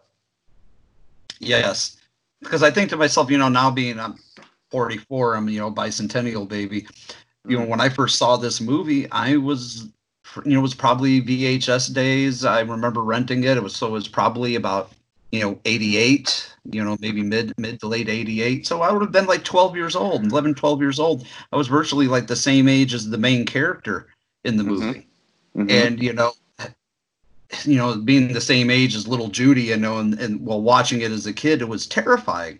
But now, like, kind of looking at it as an adult, you know, I mean, it's still chilling and still creepy, but it feels so much different to revisit this, you know, 30 years later. Right, and it takes you back to a simpler time. And what's funny is that kids today, this will be their simpler time, which I know blows your mind, and it blows my mind. Somebody will revisit Saw Part 7 with the same amount of, you know, camaraderie that we have. And, you know, 20 years from now, somebody will be discussing, you know, Saw Part 7. Insidious or something like that. They'll be or these Annabelle movies or something. Like, all these movies I could do without. Like, I don't. Right. They'll be like, oh, wasn't that quite quaint in the aughts? You know, now that we're in like 2043, you know, and by then, you know, nobody's gonna know what the hell Hammer horror films were or Universal horror films. Well, I think we talked in the last podcast too that's why I've amassed such a collection of Blu-rays and stuff, is to pass them down. It's not just for me. I want to pass my collection along. And actually, it is going... We haven't done this yet. It's going to be written into my will. that my collection does not get separated. It does not get. It stays as a collection. Collection, yeah. It's not like one piece. You're going to get like the first half, and somebody else is going to take the rest of them. No, they got to stay together. There will be a clause that someone could take a disc or take a copy of the data from a disc to do some sort of restoration with, but it has to either stay together. The person has to either do it on site, or it has to be guaranteed to come back with a heavy price. Because I spent a lot of time building it, and I built it because I'm upset that me and you can't watch London After Midnight. Yeah, because it's been basically lost, most of it, and hopefully they'll find it someday. Now, did you see it's popped back up in the news again that there's somebody who is claiming they have a print? And I know that happens about every 2 or 3 years. It seems like 2 to 3, 4 years. It comes to be that somebody has a print and then it never comes of it. But so I'm not putting much faith in that we'll get to see London Midnight. Let's say this: it's like Bigfoot for me. I'd love to think it's really there, but I'm gonna have to wait and see. But yeah, and this is definitely a movie we need to be passing down for folks.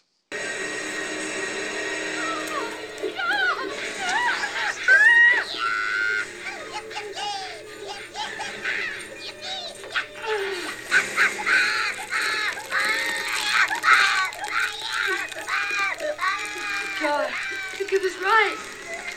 The little people, they're fucking dolls. I think we were getting ready to talk about the first kill, which I think we can sum up pretty easily. I mean, the punk girl is just let me put it this way: the two girls, Isabel and Enid, are just they're equally horrible people. Ralph and little, Ralph is just a big kid at heart. You got a little Judy, who is just an adorable little kid, but everybody else in this movie are just horrible people. Right. I mean, David and Rosemary are douchebaggy parents, and Isabel and Enid are just be opportunistic thieves.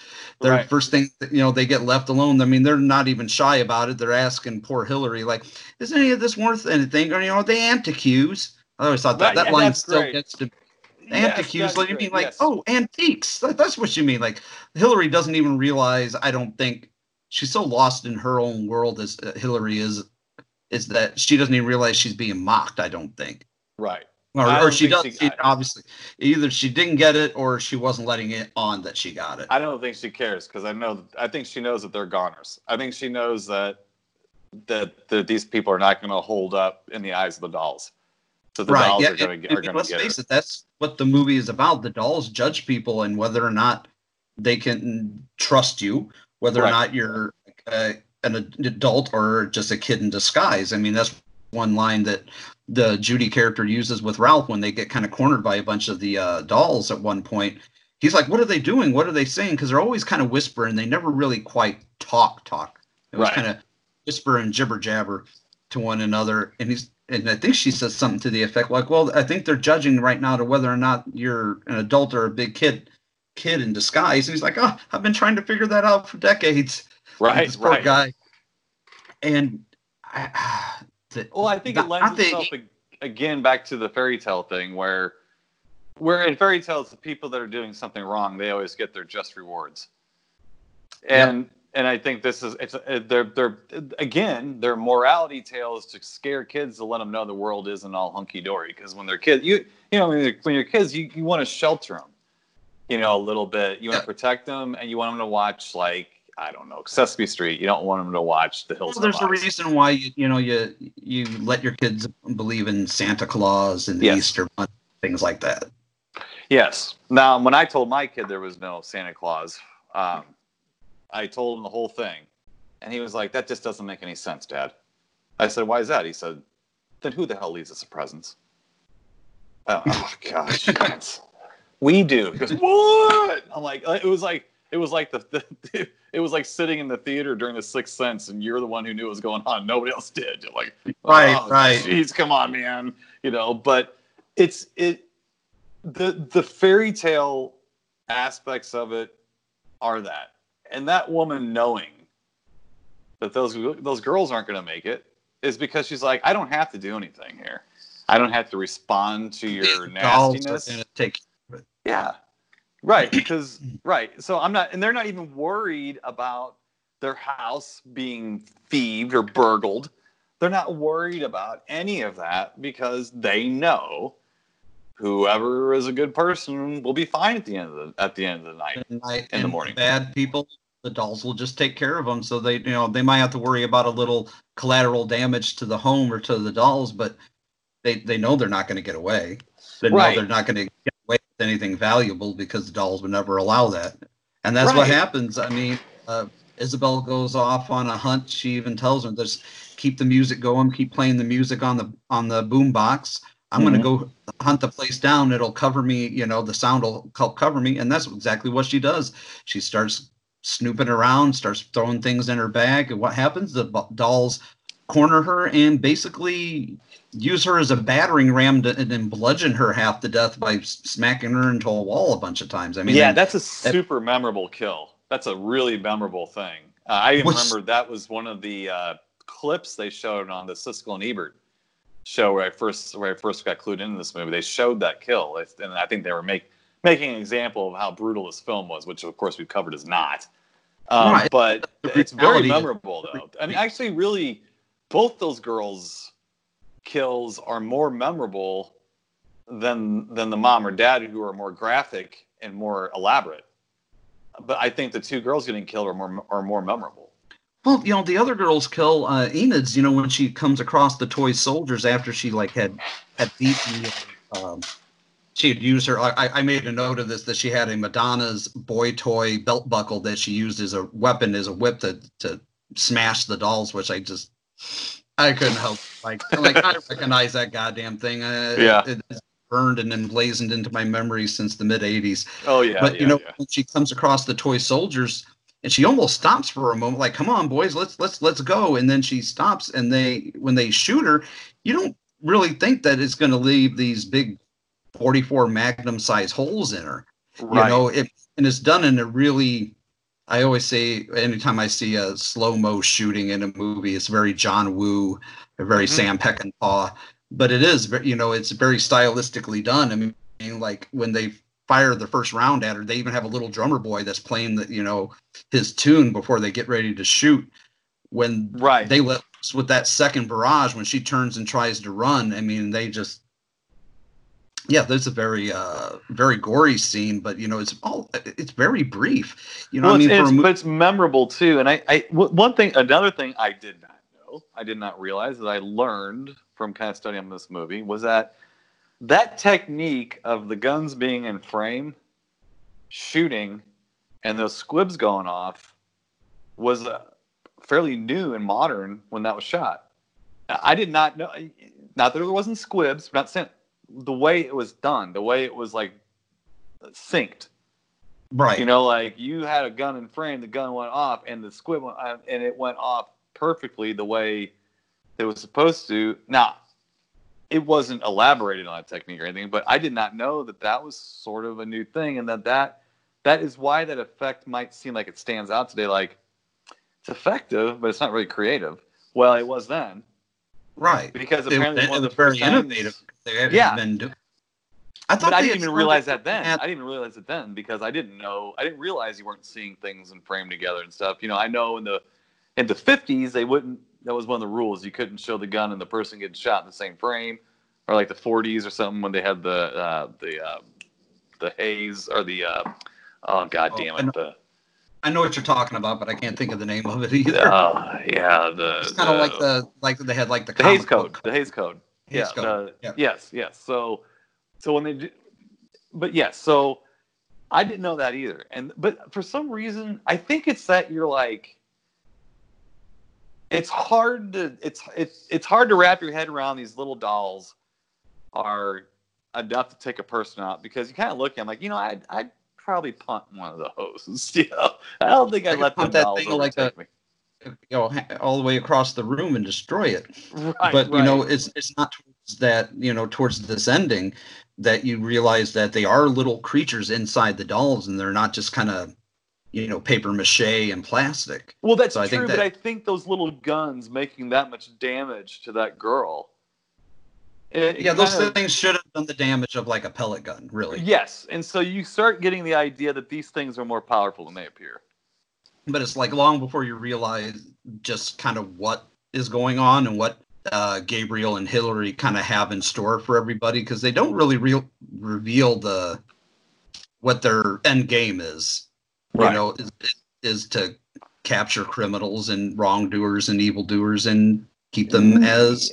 Yeah, you know, I never really caught that a whole lot. I always thought it was a little more ambiguous than that, too. And I know that you were, I think you were kind of pointing that out in the little story synopsis. That might have been a little... that might have been the way they saw it. That's not the way I saw it. I mean, I kind of like, I saw it as people, it was like a fairy tale. I mean, people who would happen by, they would offer whatever you want, but if you're going to stay here, there's these dolls here, you know, we make these dolls, and they don't, it isn't like you ever see them making any money or selling the dolls to anyone. They just make them. I find that pretty interesting too. You know, they just make dolls. They never fully explain what 100% what their end game is. You know, you're left to kind of like assume it on your own, which I love, because then we get conversations like these where like, well, I thought this. Well, I was thinking it was more or less this. I mean, really, at the end, it's almost like when Judy is reading her Hansel and Gretel book, it's trying to entice a child to come and stay. I mean, at the end, you know, the only two that are left alive, I mean, we're jumping ahead a little bit, but we jumped all over. The only two characters that are left is Judy, her parents are gone. The two girls, Enid and Isabel, are gone, and Ralph is left. And Ralph was deemed okay, even though he damaged quite a few dolls in one fit of rage, which felt like a very weird scene. It was the one time he kind of like broke character as Ralph for a little bit. He was just like fed up and like, okay, fuck it, I'm plowing through these motherfuckers and stomping. Well, I think they were showing that he still is an adult, even if he's still a kid at heart. That you can't be completely a kid. You have to have some sort of, and it's right. It's correct. I mean, you have to also be an adult. You have to treat other people like adults and stuff. And I think at that point he was like, you know what? Yeah, I'm getting out of here. And then they're overtaking him though, and she's the one who saves him. So it's still a little girl, and she says, no, he was wrong. He made a mistake, or whatever she was saying, you know, and he didn't do it anymore. But I think had Ralph continued to do that, they would have just took him out. And it's almost like, how wasn't RoboCop supposed to be designed where he only could shoot someone who was holding a if him? You know, so it's almost like the dolls aren't harm those that were harming others, and I forgot what all his. There's like a protocol, and if there's a weapon or he's danger, then he's gonna retaliate, basically. And these dolls seem to retaliate to violence, because really the girl starts swinging the belt around, you know, and stuff, and even if the dolls are crawling on you and you just go you knock them off the bed, you're still hurting them. Right? They didn't do anything to you. You're still hurting them, so they're going to get mad and attack you. And that's kind of like the dolls themselves are like children without very good discipline. They want to play with you, but if you don't want to play their way, they're going to kill you, you know. So that's creepy too. I mean, that's an old kind of creepy thing. But what I was getting at was at the end was the end game of the Hartwicks, you know, because they tried to entice Judy and Ralph to stay. Right. And they're like, you can stay here for as long as you like. You can play with our dolls as much as you like. You don't have to leave. And it's just like, why were they trying to keep them there? You know, that was the end game that I was wondering about. Like, why were they trying so hard? Did they just like their company? Were they just really creepy and expressing it? Or was there an ultimate, evil end game to it all? Personally, the way I always read that was they were teasing them. I honestly read that it was a little humor. It was them going, oh, but you can stay here. They know they're scared. You know, they're like, oh, well, you can stay here if you like. And they were it was a little like interspousal humor. Like you and your wife might be sitting at a convention, you both laugh at something no one else knows about. And I think that they were having that kind of moment, because if they really wanted to keep them, there wasn't much of a problem. Well, yeah, and it seemed like that they were kind of pulling the strings everywhere. I mean, look, when you... No pun intended? Yeah, you're right. No, actually, it might have been fairly intended, actually. But they, when you think about the storm and how they said, oh, sometimes storms just come here as long as they do, and you realize that they're really witches, and because they laugh at each other when they say witches. That myself. Well, they indirectly tell you that they're witches because they say, well, they do directly tell you. They say, oh, so you figured it out. And they go through the whole thing, and they tell you this is what's happening. And when the dad gets turned into a Mr. Punch, that's clearly a witch's spell. That's clearly them making that happen. And so, but they never harm Ralph, and they never harm the little girl. And to be frank with you, they never really harm anybody. Yeah, the dolls do all the harming. Absolutely, right. The only one they really do anything to is the dad, David. I mean, they pretty much, they don't physically do it. The dolls take care of all that. Right. But, they relish in the fact that as they turn David into another doll, they turned him in. Well, he had destroyed Mr. Punch with a mallet at this point. Right. With Mr. Punch doll, which we haven't mentioned, some of them have names, some of them don't. Right. The Mr. Punch doll, the doll that Gabriel and Hillary give to little Judy because she was missing her teddy bear. That as the poor child lost him in the forest, as the evil Rosemary said, "No, bitch, you fucking threw that thing in the woods just to be an evil cunt." Right. And let's get to that. It's one thing I don't want to skip over as we're winding down here. Yeah. Rosemary has one of the best death scenes. Like, she just gets obliterated, stabbed, bitten, sawed on by these little puppets that are just taking her down a notch here and there. But I don't understand how she goes out.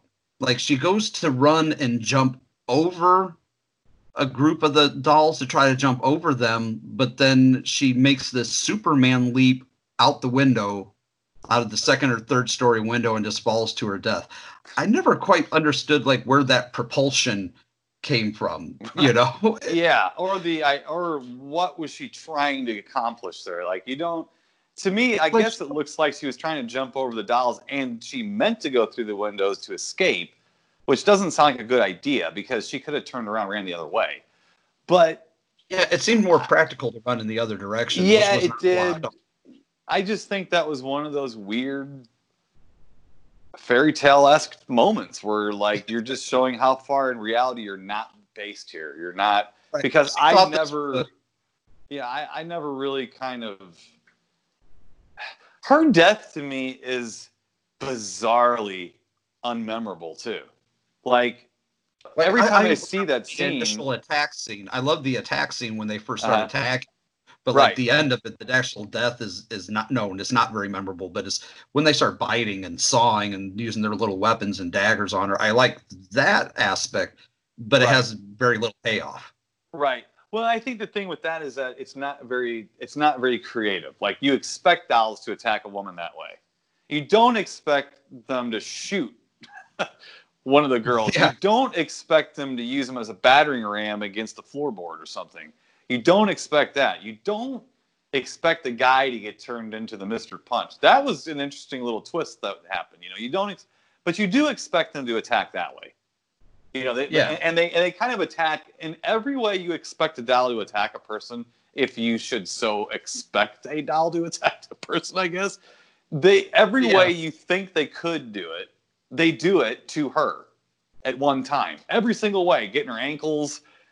Jumping on her from above, stabbing her in the back. Yeah, they do it. So they almost get through all of the been there, done that's, I guess you could say, or this is what you expect. They get through it with her, and they let her have it. But what I'm saying is, there's so many things that happen like that, but I don't ever. It doesn't stick with me. I don't go through life if you ask me about dolls.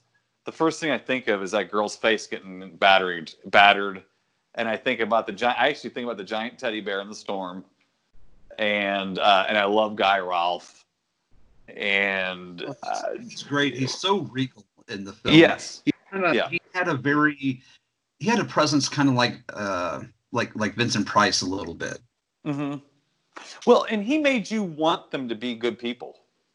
because you liked his character. He was one of the only likable characters in the movie.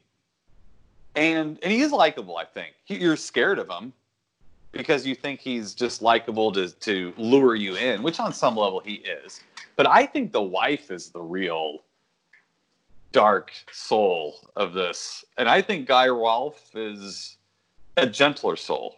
Yes. She has a more evil queen kind of vibe to him, and he's more or less, to me, kind of like a Merlin. Mm-hmm. Mm-hmm. I mean, because there is the creepy scene where it's just one shot and one scene, and it's never really expanded upon, when Enid is in the hallway and she's looking around for her friend, and she sees Hillary coming down the hallway in her nightgown, pushing a baby carriage, with singing to it like it's a doll, like it's a real baby, and but it's just a doll. It's pretty creepy. That's why I kind of think was something to be said that maybe they couldn't have children, and this was a reason for them to kind of stay forever. Yeah. I think that's implied too. I do. As much as I think that end is implied, it's a joke. It's a joke just to scare them, to scare them away, because they're done with them. They want to have their peace now. I mean, to me, I think that's what they're doing at the end. And as much as what you're saying about them not being able to have children, I think that I'm trying to remember if that's actually even muttered in that movie. It might be. We couldn't have children of our own, so we did this. It almost seems, but even if it's not, I think it is. You might be right. I mean, I'm just saying, I know there's things muttered in movies I miss. I'm either having a smoke or having a drink or saying something to my wife or doing something. I could miss a word or two if it's that, but it was never honed in on. That's for damn sure. It was left for your interpretation if it wasn't stated.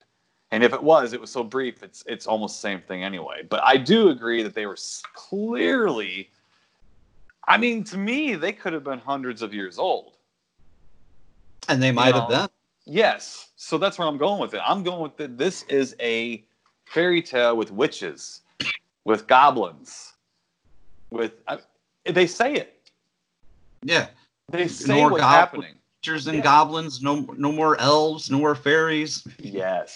Yes, the little people. Exactly. Yeah. So it's all very magical. Yes. So you could almost see, you could almost see the Hillary Mason character as Mother Goose. I never thought of it that way, but you're right. So and it seems like old Guy Rolfe is the conscience of everything, and he's the only one who warns anybody. He's the only one that says, hey, sometimes it's better to be a kid, Like, he's like, hey, watch out. She's kind of like, oh, yes, go ahead and rob me blind. You'll never see the light of day again. So, and he's kind of like, you might not want to do that, He's essentially just spending time with Ralph and Judy. I think he knew good people when he's seen them, and, he knew Ralph was a good person and a kind soul, and that he wasn't going to be any trouble. I think he maybe been a little bit worried, but I don't think there was much worry there. They knew they had the dolls to keep everything under control. Because I mean, as we see by the end, everybody that has been killed, from David and Rosemary and Enid and Isabel, have all been turned into dolls, with ultimately David, the father, being turned into the new Mr. Punch. Because they even make a joke, they're giving him Mr. Punch's original old hat. Like, do you think this will, work well with his modern, wardrobe? And they just kind of to each other. Yeah. It does culminate in that ending, where you think everybody's going to get it. You think Ralph's going to get it. And you pretty much know, unless the father gets his hands on Judy, she's going to make it, because, horrible fucking parents in this movie. Horrible fucking parents. Yeah, I mean, just they're like the worst kind of parents. Yeah, because we're all bad parents. I'm a bad parent. Right, everybody's bad. But this is like aggressive. Like, this is like going out of your way to be. Going out of your way to be physically and emotionally abusive. Yeah, it's really the only way to like my kid can't stand me because I'm always on his shit. Just like my dad was always on my shit. And the only way you can really be not a good parent is to never care about your kid's shit. And that is where these people are. She is a burden to them because they're stuck with her. And that's clear. On a vacation, and they say at the beginning, at one point, like, hey, I know you don't like spending your summers with me, and I don't like it either. And it's like, what a horrible thing to say to 8 to 10-year-old little girl, like talk about crushing, your daughter's heart. I mean, I don't have children, but I think I may not know of all the right things to say, but I think I also know what not to say. Yeah, it's not a good one. Right. That's not something you want to, leave your kid, like diminishing your kid's self-worth. Right. And she, another thing I saw Stuart Gordon talking about her too. And, they were saying that they saw a bunch of child actors, of course, and they're looking at people for these movies. They have a lot of people come in to read, of course, hundreds and hundreds, and they said the thing with her was that she really wasn't that great. Like, she's not a Hollywood. They said she's not a Hollywood kid. She didn't hit everything perfect. She wasn't, but they showed innocence and vulnerability in her that the Hollywood kids She had didn't. something in her eyes that showed that innocence, that big, wide, starry-eyed kind of look. Right. She's not a great actor, but that's the way kids act. I think the really good kid actors don't act like kids. They act like adults in little bodies. And I think that that's for our benefit, not for another kid's. I mean, I'm sorry, but there's even if you watch E.T. and stuff, it's like, man, that kid got away with shit I never would have even dreamt of. How did he have? I mean, you identify with their age, but then when you actually see what they're doing, you're like, this kid's like the smartest kid I've ever seen in my life. I don't know. It's like the Tommy Jarvis in Friday 4, where he's making all these masks and stuff, and he's like this little kid. I'm like, wow, man. Well, you make me feel like I'm a dumb 12-year-old. I can't do that. Yeah, no shit. Yeah, it's and like I had a butterfly collection, right? That's all I collected baseball cards. I got a rock collection, but I only found 2 rocks so far. I've been looking for 4 years, but they just don't really catch my attention. I got a collection of pennies. I'm up to 11 now. Yeah, right. So, but with her, they said she was really so vulnerable and didn't really know it much. Like, it was natural, and she was more natural. Right. And I think it kind of comes off as a little stilted acting sometimes. But I have kids, and that's kind of how they act. They act like stilted actors. They're trying to act more adult, but they don't know how to. Well, I felt like she wasn't a great actress, but she was a good actor. She was, there's a difference between being good and being great. She was casted well. She was perfect for the role. That's what I'm trying to say. And I think that the rest of the cast too, I think we were saying earlier, was perfect for the roles. And now most of those people too were in what Stuart Gordon's the acting troupe he knew up in Chicago. They were all friends of his. And that's apparently the Ian and Carolyn had played spouses many times on stage before. And that's why it works so well. Stephen Lee had became part of that troupe as well, because I know he was in several. I'm not remember how many, but he was in 3 or 4 of Stuart Gordon's films. Mm-hmm. I know he was in Pit and the Pendulum. I think he was in. He wasn't in Dagon. I don't think. I don't think he was in Dagon. There was a couple others. I remember him in the Pit Pendulum. Yeah. Mm-hmm. There was one. I want to say he was in Robot Jocks or Robot Wars or one of those, but he deserved a better career. I think he deserved I think he deserved to be more famous than he was. I had done a little studying up on a couple of things, and he seemed like such a fun-loving guy. Like, I watched the behind the scenes on the dolls. He seemed like he was a big kid. Like, playing Ralph was something that he was meant to play. Right. And I think it goes to say again how good the casting was in this, because Ralph is the character that screamed out to me. Like I always thought, when I was a child and I watched this movie, I'm gonna be like Ralph when I grow up. I'm just gonna be a big kid, and realize how much work that really is to try to remain a big kid. It's easier just to be a grumpy ass old man. Right. Well, he was he kind of reminds me of a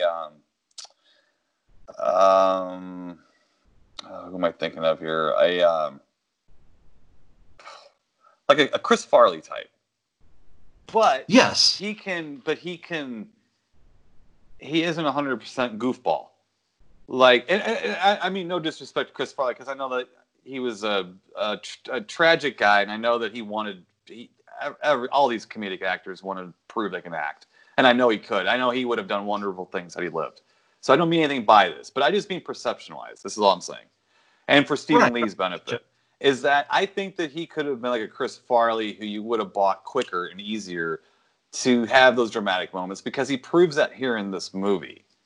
And what the little roles I've seen him in, he's been kind of like a comic relief guy. I think that's pretty much what he is in Pit and the Pendulum, right? Isn't he like one of the guards or something? He's he's the guy who's like, and he's kind of like the guy who like quote unquote brings out the dead and whatnot. Yes.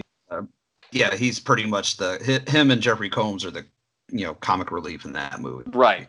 So, which we're covering in another week here on another show, actually. What's so funny about that movie, just real quick too, is I when that came out, I liked it. I did. And I've seen it since, and I couldn't have been more disappointed by how a movie held up than seeing that movie. And I don't know what it is. It looks amateurish to me. It looks cheap. It looks just nothing like it did when I saw it when it came out. I mean, and I don't know. I mean, this to me is a perfect example for my taste, what did not hold up. Like at all. Like to me, that movie did not hold up whatsoever. That's my opinion, of course, of it. And I like everybody involved in it a lot. Everybody. I root for that movie. And I love Edgar Allan Poe. I have a Raven tattooed on me. I am a Poe guy. I love all of this. Everything involved. Stuart Gordon. Everything. I don't know why. Sometimes it just doesn't hold up. I think it holds up very well. I actually have procured it on Laserdisc. Again, I'm talking about my Laserdisc collection, but I got it off of eBay a couple of months ago for something cheap, like $7 or $8, $9, and it was still sealed, still brand new. So it was just kind of thrilling to get to open it. I still think it holds up really well. What doesn't hold up for me is the humor, the straight edge kind of moments of it, where it's just torture and Torquemada and just more torture, and the Inquisition is great stuff. But when and I like Stephen Lee in it, but his character and the character of Tom Towles, the character that Jeffrey Combs plays, are all played very comically, and it feels very out of place. I felt like it would have been better if it had been just a straightforward movie without the comedic elements. And I'm all about horror comedies. I like them when done well, but that aspect of it didn't age well for me, because I was just like, people are being drawn and quartered over here. Burnt at the stake, and it's like, I don't get this humor. It just didn't. And so I think that is also a huge. And you bring it up, and as you're talking about it, you reminded me.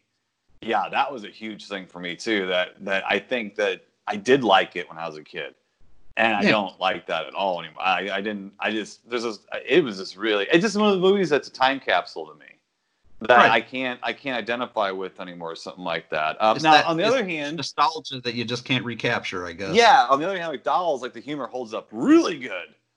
Well,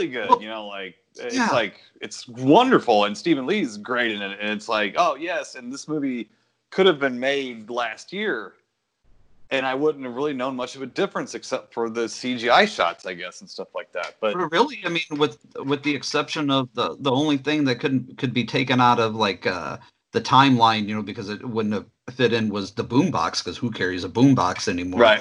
Yeah. I mean, really, other than that, the movie is not very dated. I mean, it is dated, but it's not at the same time. And I love the creepy ending. I love the creepy ending, though, where Gabriel and Hillary are trying to get them to stay. I think that's one thing where we might differ on an opinion on that. I definitely think they had something nefarious planned for them, because I don't think it was a mockery. I think it was highly just a moment of, stay with us forever. And, it's just, I don't know. I mean, I just think they kind of leaned in and leaned back and looked at each other like, oh, there they go. If they would have stayed there, would they have let them? Absolutely. I don't think they would have done anything bad to him. I just think they would have wanted, it's showing their mania. They want people there to play with their toys. And so they wanted to keep them there to play with their toys because their toys were so lonely because they had no friends. And so that's a creepy idea and a creepy thought, for sure. But I think if they wanted them to stay for any reason for real, I don't think, given the powers they would have had any problems keeping them there. I mean, they had their car fixed and everything for them. They gave them the way out. They said, the here one you thing go. I want to know how they got. I mean, did they employ the help of the 1,001 dolls that were there to pull the car out of the mud? But that was a plot hole that I always thought to myself, how did they get the car out of the mud? These two old, fossils. Well, see, and again, I kept reading all of this as to they're witches. They have power. They're witches. They have power. They can do it. That's why I think if they really wanted to do something to them, they could have easily have allowed Ralph to stay unconscious. They could have easily have made sure the car wasn't fixed so they could stay at least to play with the dolls instead of run off. But they allowed them to run off. They said go. And they even gave the dad back to the little girl. And she didn't know that. I mean, they had no idea. So they gave the dad. So the way I saw it is they cleansed the room. They took care of all the people that were hurting each other, and they gave them what they deserved, which is still a horror movie thing. I mean, really, honestly, who are you to judge, right? They're judging everyone, even if it's through their dolls, but they judge too. And they judge that dad hardcore when he comes down. So it wasn't like they had a rope around the dad when they turned him into Mr. Punch. Yeah, they just did it. They just did it with just happened, and there's no explanation. It's just there's another worldly power there. They never, they don't douse him in a chemical. They don't hit him over the head with something. He just all of a sudden starts kind of becoming the doll. It just starts to overcome him. Well, see if you think, go back and look at that again, that whole last sequence you're talking about, and the way it's shot. Where the dad transforms? That too. Yeah. But watch the camera work. To me, the camera work is talking. So to me, like, when they're leaning in to the dad, they're using their brain powers, their brain waves, their scans. They're using their powers, they're witches. They're using their evil magic, and they're doing this to him at that moment with their minds, with their magic. That's what they're doing. They start leaning in at the end to Stephen Lee and to the little girl like they're going to do the same thing to them, but they don't. Right. So it's almost like would you like to stay with us? So they're almost scaring them off and making fun of them and having a laugh at their expense. I might have to rewatch it again, given all this kind of new information and whatnot. And that's what I saw. I mean, and to be honest with you, since I was a kid seeing it, that's how I always read it and always saw it. I actually thought it was perfectly wrapped up in a bow. Almost too perfect. To where the little girl goes, "Are you married?" Yeah, like, we can leave that part out. It's like just when it's like, oh, my mom's not married. She's young and very pretty, and he's like, oh, really? And that since we're at the end, we got to talk about before we sum up everything. We got to talk about that last shot. It was definitely setting things up for a sequel because we get that kind of wide panoramic shot of the house, and what happens? Another car full of rich asshole parents show up. Get their car stuck and they get out. The dad is just a long wide shot and you don't really hear much of the conversation. It's very muffled, but the wife and the husband get out of the car. They're screaming and yelling at each other. They're practically throwing punches at each other. They drag their two children out of the car and they're really like the mother is really manhandling the son and just kind of jerking him every which way. I'm so surprised she didn't pull his arm out of the shoulder out of socket, but it's them walking towards the house, almost the same setup, another family, and the parents are going to get judged. You just know it, even though it never happened. But it was a perfect way to end it. It was a perfect way to get that sequelitis, as I call it, in there and be like, here you go. This is what we may go into on the next one. But again, sadly, it never happened. But maybe it was for the better. Yeah, and I think that that little end moment too could even put it even more into fairy tale land and make you even, and I mean nothing by saying fairy tale land and then explaining it this way to anyone who would say is a person of faith, let's say that, but you can almost say that this would be like a purgatory, and do you graduate to heaven or hell? Yeah, and so these people are all being dropped off because we had seen Amicus movies from the 70s, like British movies, where like a bunch of people have their little like anthology stories and they find out they're all like being judged, and things like that. So it could be that kind of thing where Ralph and the little girl get to go to heaven, because they get to go away, but these other people are stuck in hell with the creepy old people and stuff, So you could see it that way.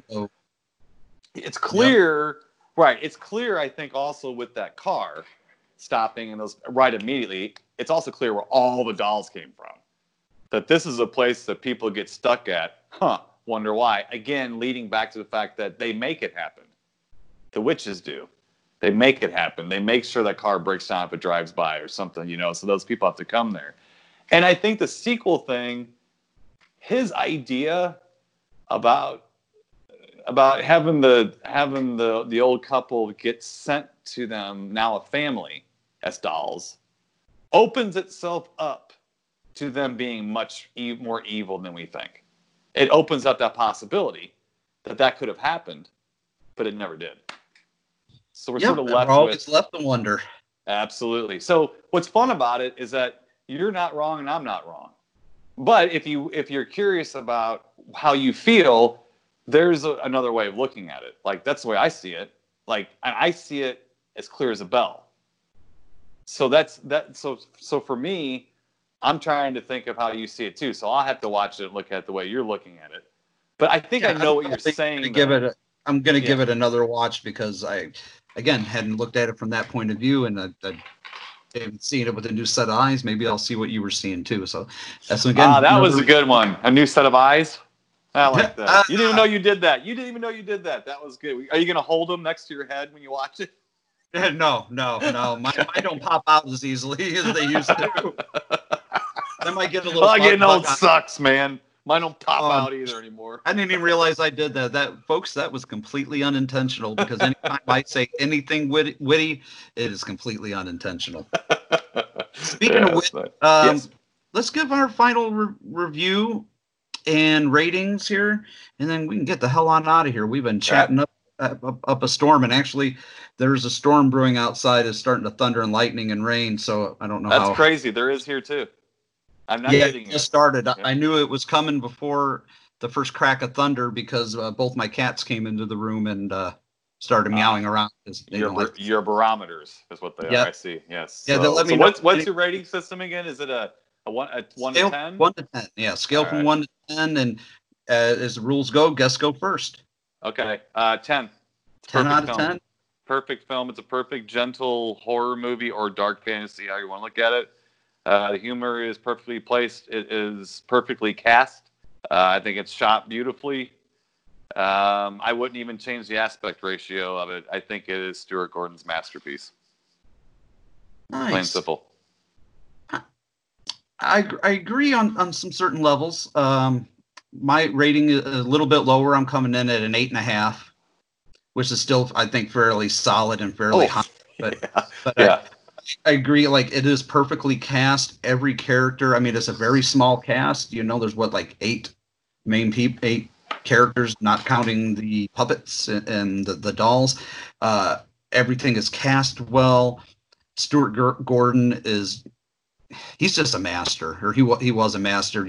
Rest in peace. Stuart Gordon was a master of his craft. No matter how he tackled the subject matter, from something like Dolls to Reanimator to Fortress or what have you. He was just every film I've ever seen by him was a masterpiece, and this is no exception. It's one of the best that Empire ever had to offer. Yeah, and it's beautifully crafted. I love the music. The score is great. The location is great. The setting, all around great film. 8.5 out of 10. Cool. Excellent. And don't forget to check out King of the Ants, the Stuart Gordon movie that I was talking about you hadn't seen yet. You'll find it at least interesting. It's a very unique film, we'll put it that way. Okay, I definitely will. Mm-hmm.